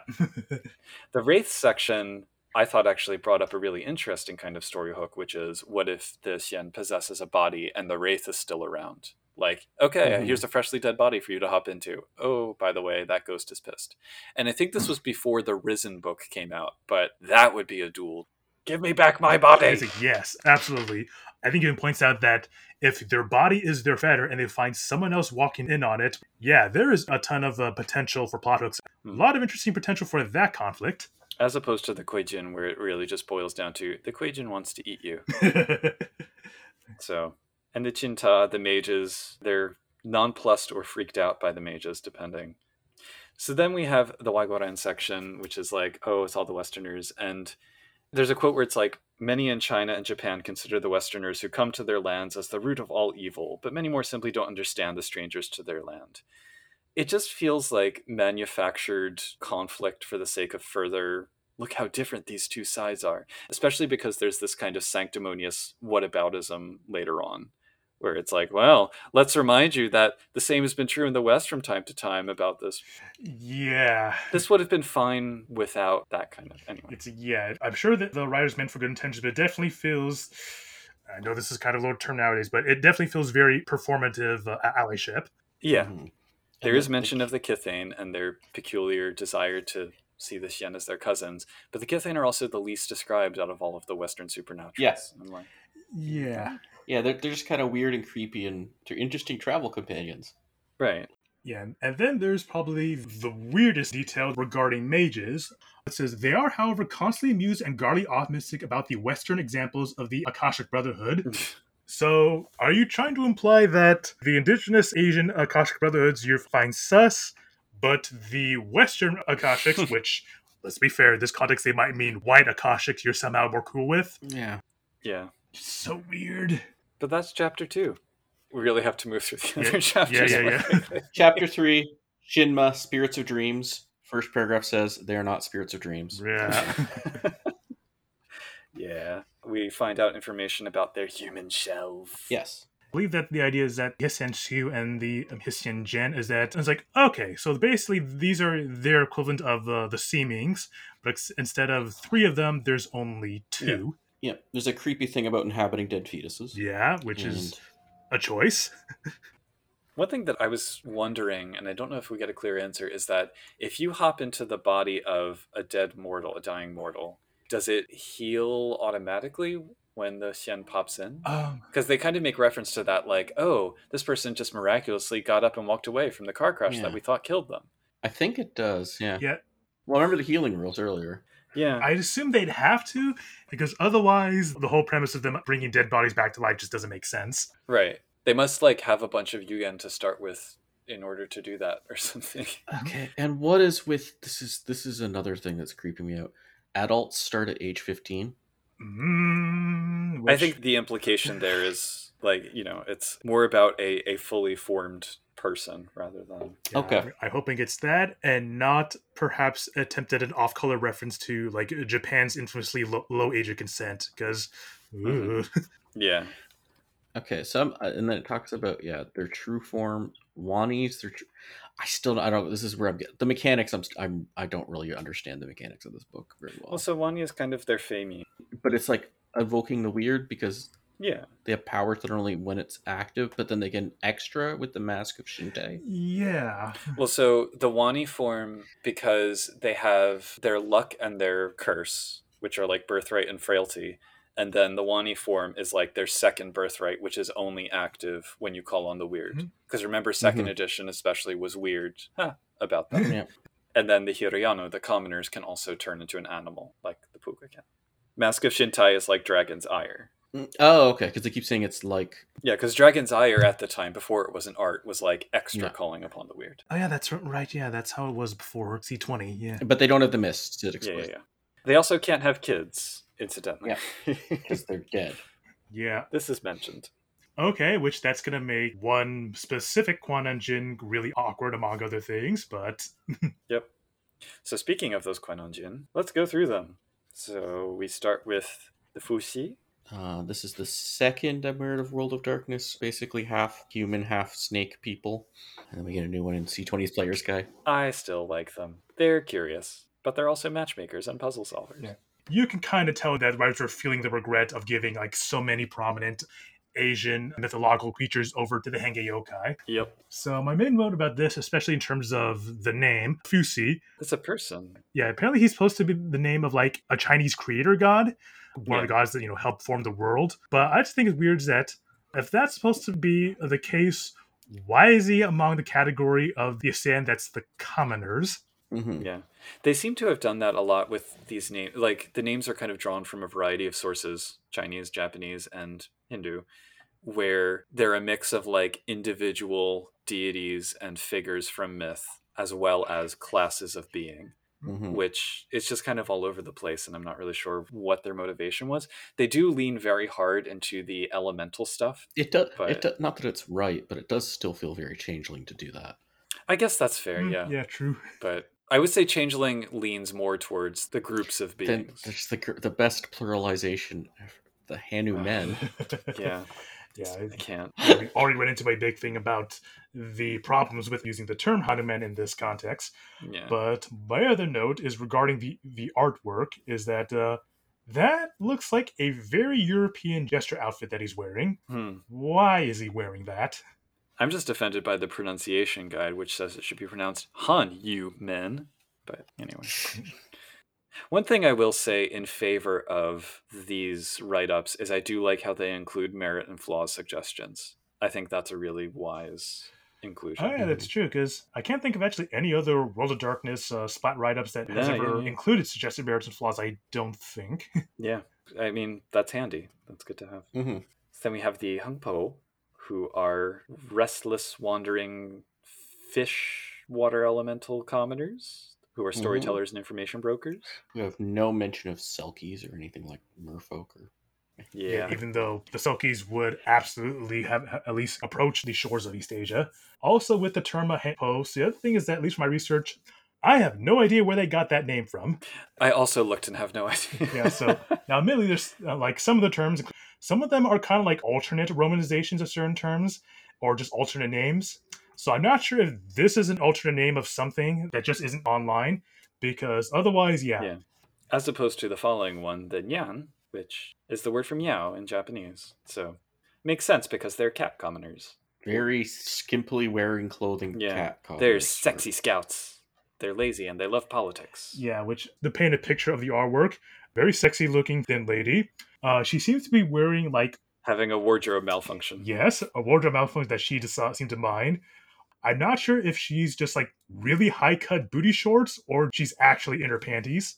And then she's also wearing stockings and ankle high boots. So it's like, I have in my notes here, horny Kako cringe.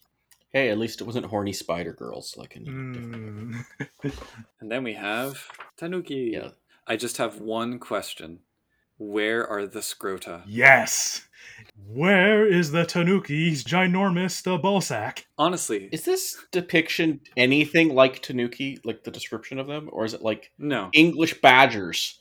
I really think it is supposed to be like the English badgers because aside from the enormous ballsack, Tanuki are often depicted as kind of, very rotund, very chunky, while this is kind of an agile, honorable warrior, which is not really what Tanuki in mythology are known for.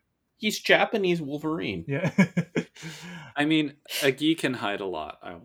It does say that Tanuki are often stocky and thick-waisted, so But, the art may not correspond, but the description, at least, it seems like they tried. and honestly, with the arc, especially with the Tanuki is appearing like a cloud, if I didn't know better, I swear it was actually evoking a different Japanese yokai, the Kamaitachi, or the Sickle Weasel, which is supposed to kind of represent like cutting winds. Apparently not. That's a Tanuki. I was really annoyed by the quote they had here where he says, "I had him right in my hands. I would have pounded that Kuei-jin bastard through the Earth's core to the USA if you hadn't stopped me." It's just such a clunky line. It's like... Anyway. Yeah, and even then, these splats, they also have, what's common to World of Darkness splats, like the sidebar with all the stereotype quotes. But most of these quotes, they're very fortune and cookie wisdom. Yes. So, yeah, they're bad. Or like bad subtitling. Yeah. Anyway, then we get to the nobles. Mm-hmm. We have the Chu-Iyu, who are the metal ones, who are stoic judges and soldiers, objective to a fault. Mm-hmm. And death aligned? Something. Because they're metal, and that's death, I guess. Yeah, about that. So, in terms of the name, I believe they took a name from a mythological figure he's known for having a metal head and forehead, but that was kind of it. He's kind of known for being a warrior leader. Out of the references to elements, he's kind of known for sort of conjuring storms, not really dealing with metal. Also, with the whole thing of trying to evoking skeletons, I'm not sure 100%. That might be evoking the Japanese yokai, the Gashadokuro, which is basically a giant monster skeleton.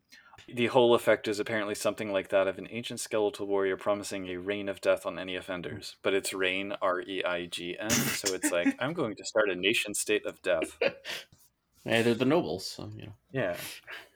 The Chujong, the fiery ones. I think they're supposed to basically be House Fiona.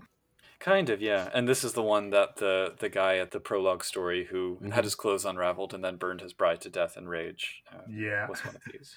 Oh, I guess their curse is to avoid a fight after being insulted. They must equip a roll at difficulty 8. Mm-hmm. I guess he botched it in the story. They have hot, volatile tempers, apparently. Yeah. Their merit and flaw of suggestion is true love and vengeance. Yeah. So there you go. Volatile, but also kind of more passionate seekers of justice. The Chujong are about the spirit of the law and the really to kind of right wrongs, even if it means kind of bending the laws a little bit, which honestly, that makes them, in my eyes, kind of awesome, to the point it kind of reminds you of actually, the typical, shonen protagonist. Yeah. So then, the Hochi, named after the guy who introduced the cultivation of millet in myth. Mm-hmm. That makes sense. Because they're the wood-aligned nobles who like agriculture and gardening and whatnot. So it's like, all right, even though they're taking the name of this mythological figure and turning it into an entire kith equivalent, at least it makes some sense. Mm-hmm. They're kind of like Yilidu mixed with Children of Gaia. It was like if there was a Yilidu house. Yeah, basically. Yeah. No, like the she could join, and then that'd be them. Yeah. Of the nobles, they're apparently the most chill with the commoners. So that's neat, I guess. Good for them. Yeah. And they get the crappiest of Wani powers, I think. Oh, immune to Yeah. wooden Like weapons. auto-soaking wood damage. Yeah. So then, the Komuko, which the book repeatedly has Komoku instead, and it's several times for each, so I don't know. I couldn't find what this was supposed to be in reference to mythologically, so I don't know what the original form might have been, but... Yeah, neither could I. Yeah. But they're the Earth ones. I do like their Wani power that they can't be hurt by falling and impact with the Earth. I think that's kind of fun. Yeah, it's neat. Although with the artwork, it's not as iffy with the evoking Hanuman's name, but I'm a little bit like, over just carving a statue of Ganesha, also a Hindu god. Yeah. And then the Suijin, who are sharp-tongued water elemental courtiers. They're choosy about their friends and even choosier about their foes. And also have no knowledge of merfolk. It does look like the art was kind of repurposed from Blood Dimmed. Yeah. Or pre-purposed. I think this came out slightly before. And also with the artwork, considering that their border form is like a diver, I'm not sure if that's supposed to like be a reference to the Japanese ama divers, which are basically they dive for like pearls, abalone, and all that. At least from what I've seen online, the ama divers tend to not go diving wearing that relatively skimpy looking bathing suit. Yeah, I think it's one of the artists was very, very horny. Yeah. I mean, this is a White Wolf book. Yeah. Also, she can breathe water. She's fine. She can wear what she wants. Yes. Anyway, those are the Kwenonjin. Any favorites? Name aside, I kind of like the Hanuman. I do like how they're referenced as kind of being the other nobles, kind of like the trolls are among the commoner Kithame. That the other Hiroriano look up to the Hanuman. They're like, oh, okay. Yeah, I've already said my bit about the Chujung being my favorite, and yeah, the Hanuman's like the name aside's like the Sun Wukong's always awesome. And I definitely wouldn't mind anyone who want to kind of play that out in their own way. Yeah, Chujung also seems fun to play. Unless you get clothes unraveled. Yes. Chapter 4, The Way. The fact that they keep quoting the Tao Te Ching in here without like any context or relationship to the stuff that follows. No, they're quoting the Tao Te Ching. Not at the start of this chapter, they're not. Okay. No, you're right. Yep. So we go through the steps. Page 84 has, as I've said before, one of my top 5 most unsettling art pieces in the entire game, I think. Yeah. But, that needs a contact warning just to describe it. Yeah. Content warning, self-harm. Not just self-harm. Self-harm and other harm. Yeah. Yeah. There's a smiling grandmother with a gun to her own head in front of the body of a young person who presumably is like her daughter or granddaughter. And she's like, I'm ready for my new body. And, yeah. I mean, to go back to something we've mentioned a couple times, changelings, like any other World of Darkness splat, can be assholes. And this is a connection with that. So, yeah, they may not be Fae, but... Yeah, they talk about how, like, murdering humans for taking over is not allowed, but it happens. Preparation. Yeah, even I mentioned about storing extra bodies. Yep. And I think that makes for a good villain if you wanted to have a villain in your Xian game. Anyway, so first you choose your seeming, whether you want to be Xiansu or Xianjin. Which is permanent, it doesn't change when you age. Yeah. The ones that start as children tend to be better connected with human society. The ones that start as adults tend to be a little bit more supernaturally powerful and knowledgeable. And then you choose your kith. It says kith, even though we've been told it's not kith, it's Kwenonjin. So the courts we have seen reference to repeatedly in these chapters, and every time it's like, I know nothing about what this means, but finally we get some descriptions. Yeah, they do, but they're not tied to your legacy, right? Right, you just choose one. Yeah. There's the Li Shen, the traditionalists. They're mostly Kamui, and they're Confucianists who seek to bring down the Three Gorges Dam. There's the Xianmo, who are mystics that fully embrace the Tao Te Chien, which will reopen the wall. which not everyone thinks is a good idea. And I kind of like that as a political, friction point. Mm-hmm. The Yu are politicos who hoard jade, primarily Kamui, who run things. And I think that the 10 leaders of the 10 provinces are implied to like all be members of this court, but I don't know if that's actually the truth. It also says the appeal to changeling players is automatic, and I'm like, so the book seems to believe that players will just automatically want to make Kung Fu Xian Knights. Like that's going to be everybody's default. So then we have the Xianmun, who are the worldly, or the immortal society, and they are more concerned with their human lives, largely a Hirayanu and generally a Xiu Xian society and politics. There's the peasants, the Wu Xian, a catch-all epithet for the vast majority who still live in small villages and have strong ties to the land and local shrines. And the Tu Shen, who are partiers that seek to bring about the age of joy by getting people to party. So they seem more like the political alignments that we got in things like Noble's The Shining Host, where it's less about the code that you espouse and more about your political goals and social goals. Which, I mean, I'm fine with. I'd rather have that than like a forced yin court versus yang court kind of thing. Which is a route they could have easily gone through, but they did not. Well, especially because immediately after we get yin and yang legacies. Yeah. So. Yeah. So my other note about the courts is that one detail I do like about how they do the write-ups is that they even actually have a breakdown for kind of notes about what type of player would kind of be appealed to each type of court. For playability, that's definitely a nice detail to have, especially if it's first-time players where they're not sure about what court they should be going to. Right, and if you have no external point of reference for how this corresponds to things in the moral world, because this book sure as hell isn't giving that to you. No, it does not. So, briefly, the legacies, it says they don't correspond to Seelie and Unseelie. Glad it says that. Rank is to do with the sum of your yin and yang chi scores. But you still have title. Yeah. Well, it's called something else. Yeah. So then traits. Pretty much the same, except there's some slightly different abilities mixed in, like Shen Tao, which is the Eastern version of Kenning, because all things Eastern and supernatural are metaphysically different. Yay. Sigh. There's luck and curse instead of boon and flaw. Backgrounds are pretty significantly different. At the very end with the merits and flaws, which are really just a slightly reworded versions of the Art Affinity, Changeling Eyes, and the, I guess it's called Werewolf/Vampire Companion, which I'm just like, I don't know why this is here. Because they get along with werewolves, but I'm not sure why. I mean, the biggest change is that you have the Yin Chi and the Yang Chi scores, which are dependent on the kith that you start with, the balance that you have. And I'm kind of okay with that, given how they do strongly associate with individual elements that are seen as more or less yin and yang. You also have a Yugen score, which is the sum of your yin and yang. So presumably your Yugen is identical to your rank. And then the Tao, which is weird to understand.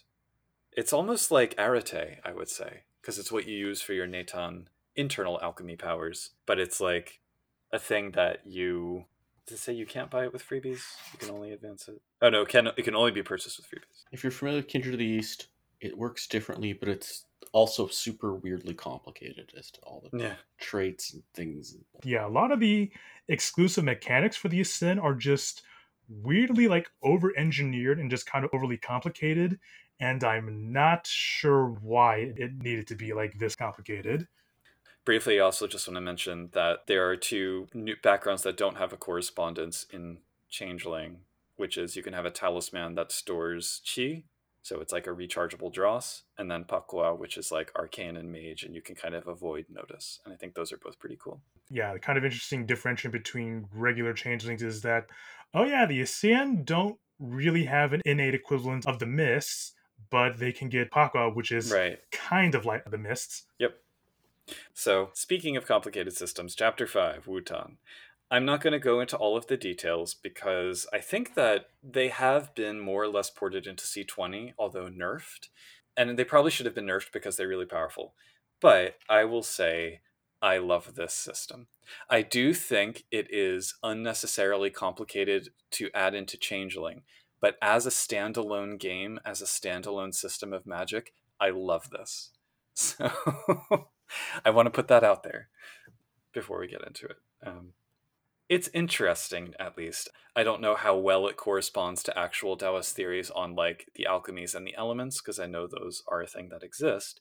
But I like that that is their kind of foundational principle for organizing how the magic works. You have wood, you have water, you have earth, you have fire, you have metal, and each of those elements has its own alchemy that you can express and manipulate in different ways that get more and more powerful as you go up in levels. And then it's like, instead of cantrips using bunks and being banality based, it's like you decide how extensive and intensive and widespread you want your effect to be. And that's going to ratchet up the number of successes you need. But you can ratchet it back down by facing in the right direction, wearing the appropriate color, or reading a haiku. Things like that, I'm into it. So that's my spiel for why I actually like this chapter. So I'm also a big mage fan, and yeah, it's basically kind of a fusion between like the freeform nature of sphere magic and with a couple other of the mechanics from Arts and Realms, like particularly the fortunes essentially being their version of bunks. I've talked to a couple of changeling SCs about that, and yeah, they do say the main barrier of entry for them are trying to incorporate Hsien in like a mixed game with regular Cathane is that, yeah, Wutan being just so like radically different enough from Arts and Realms that it's hard to run and also kind of hard to like reference in the middle of a game. One of the many difficulties. Yes. An integrated game. There's definitely kind of some cool ideas in here, but honestly, especially in terms of like representing like all the potential powers that theoretical Asian Fae could have, especially when you consider like other Galai like Nunehi and Menehune, they seem to be okay just using the Arts and Realms as well, just kind of, reskinning them, rewording them to represent their culture. So what was wrong with doing it for the Hsien? Yeah. Because it had to be elemental. Yeah. Because it's a totally different game and not tied to change.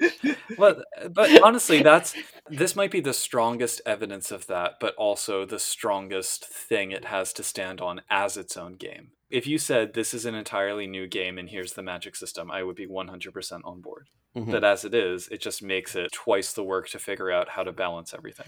As someone who's also had to grapple with some of the many issues of Mage 20th Anniversary's sphere magic mechanics, there is definitely some specificity in some of the mechanics that I enjoy. Like, for instance, quite a bit of the detail they can go for like the modifiers, which are essentially like the Hsien's versions of the realms.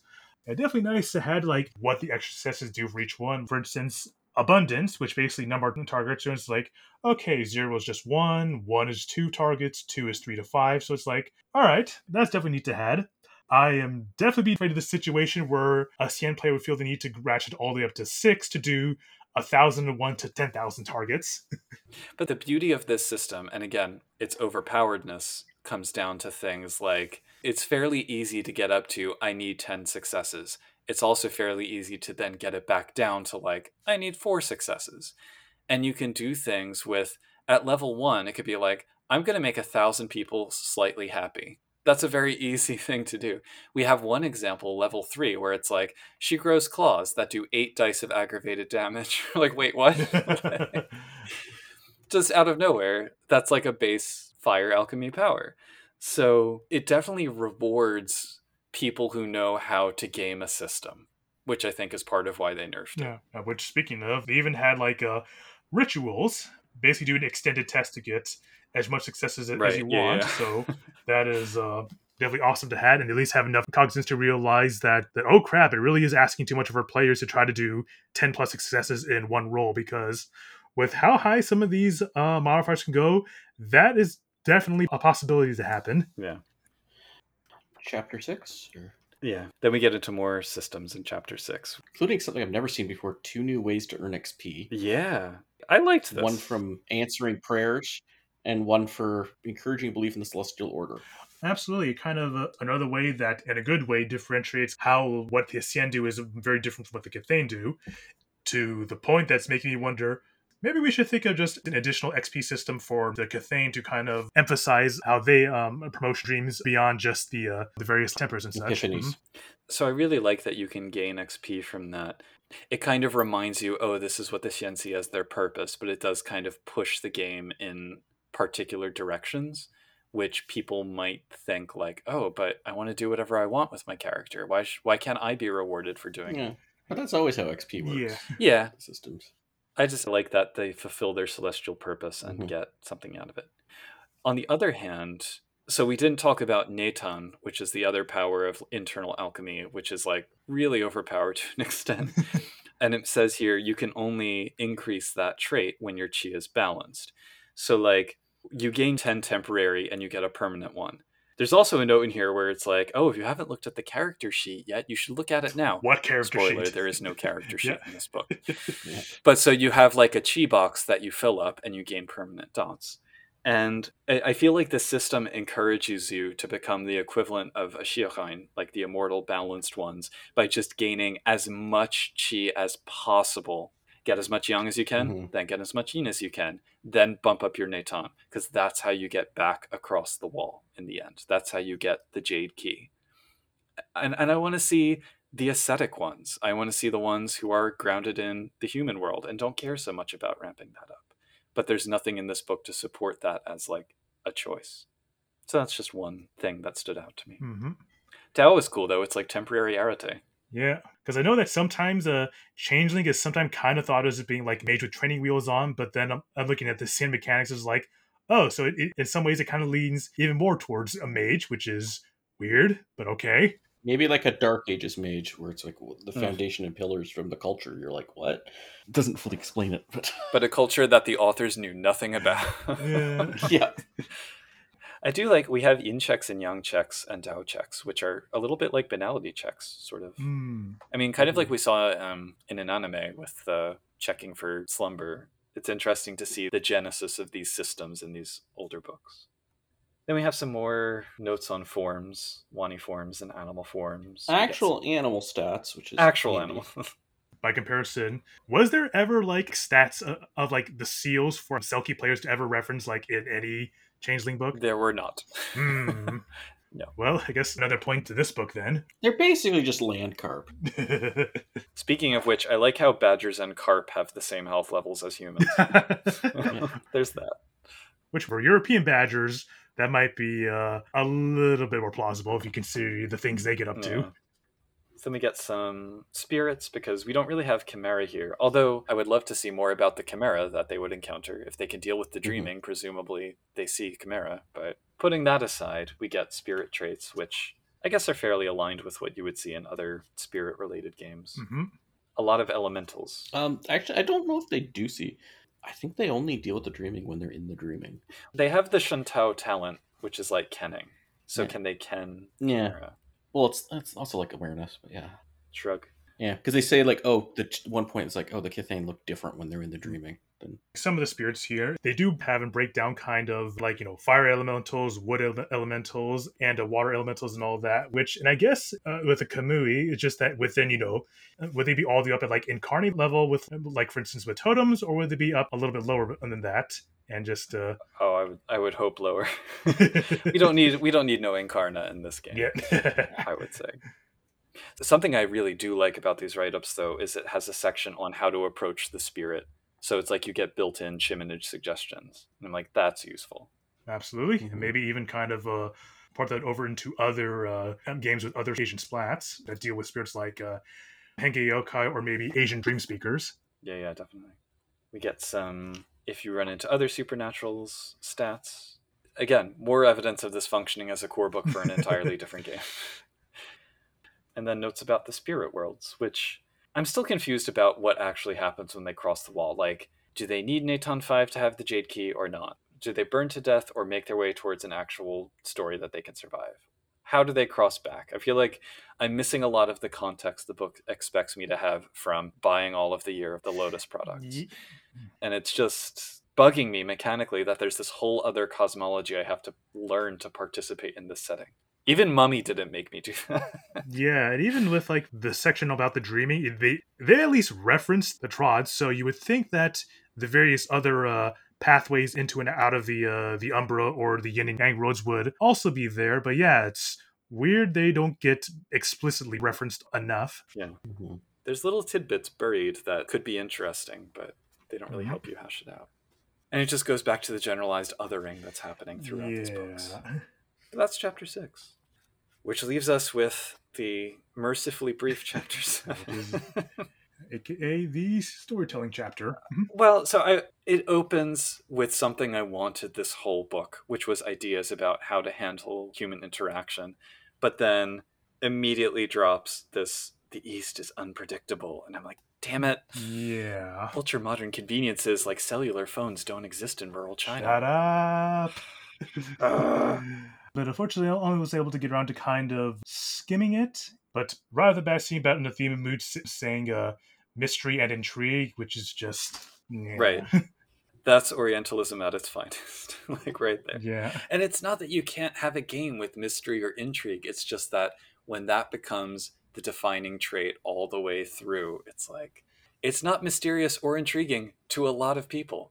The majority of the world's population, in fact.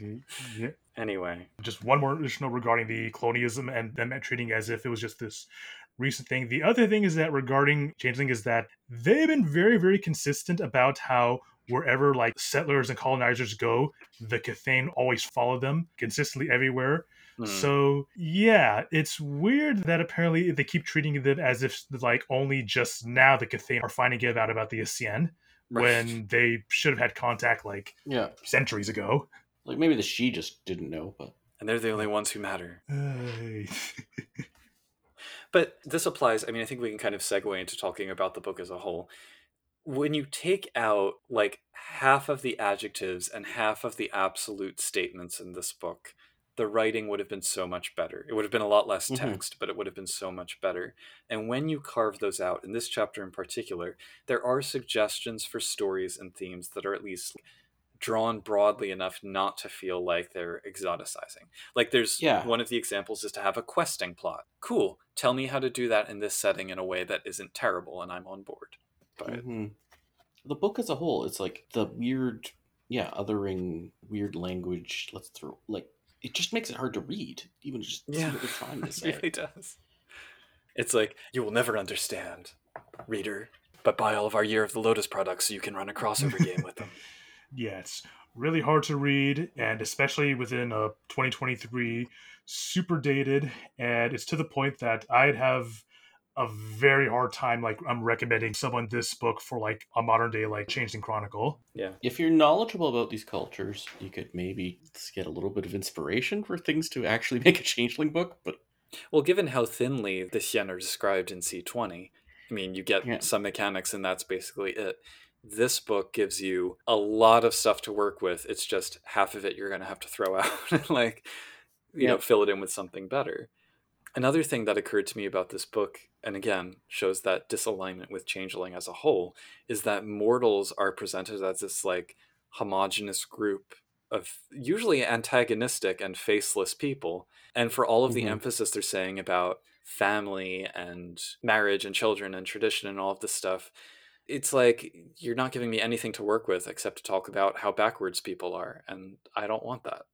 Yeah, it says a lot about the author's perception of the population of the region they're writing about, frankly. Yeah, which even then, it's also another case of being, like, really inconsistent, that notion with the rest of the book, with the emphasis on religions and festivals. The thing is about, with the festivals and holidays, especially within modern Asia, some of them actually, like, the more spiritual angle of it has been kind of ebbing away. But what is being kept is the cultural angle, was that you go with the festival to experience your culture. And more importantly, that is also where you kind of have to sometimes, like, you know, reconnect with friends and family. So if anything, the Hessian should be just, like, all about, like, as part of it, just getting involved with their mortal side or with the lives of mortals.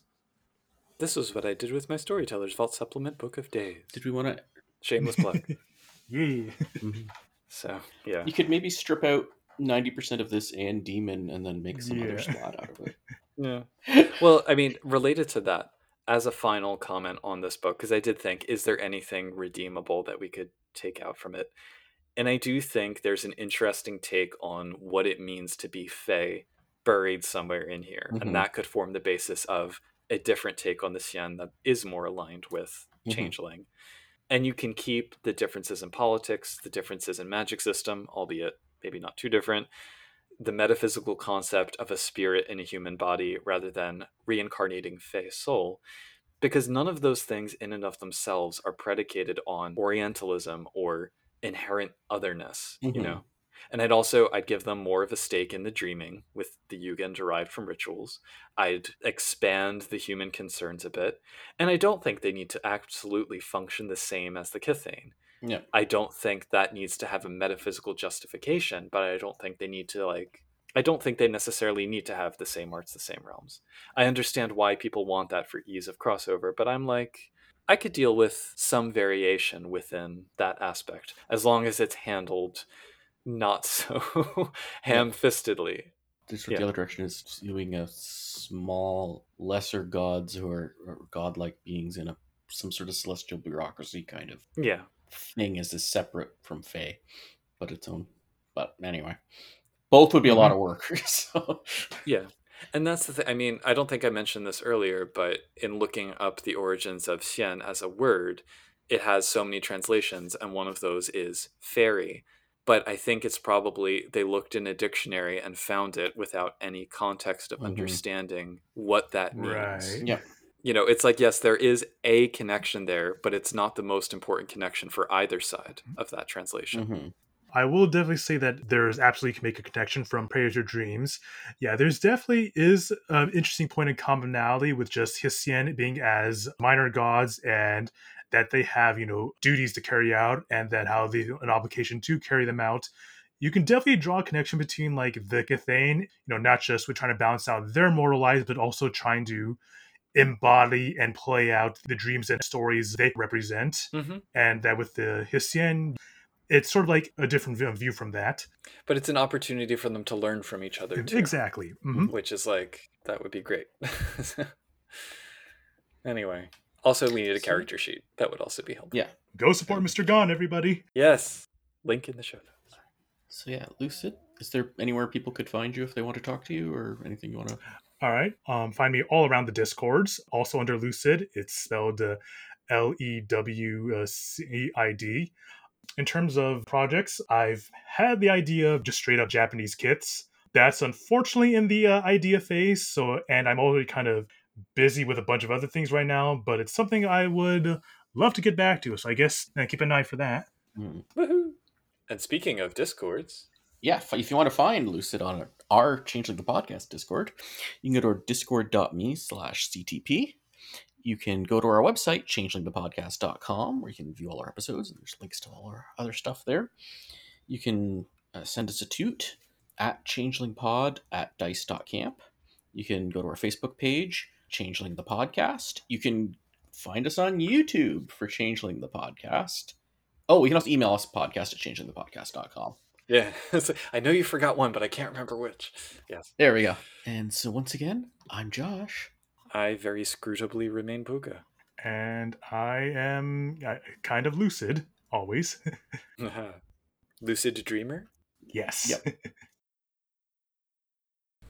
The transformative power of Neitan's Pinnacle allows one to access the metaphorical Jade Key, which opens the doors between worlds and lets one get all kinds of interdimensional.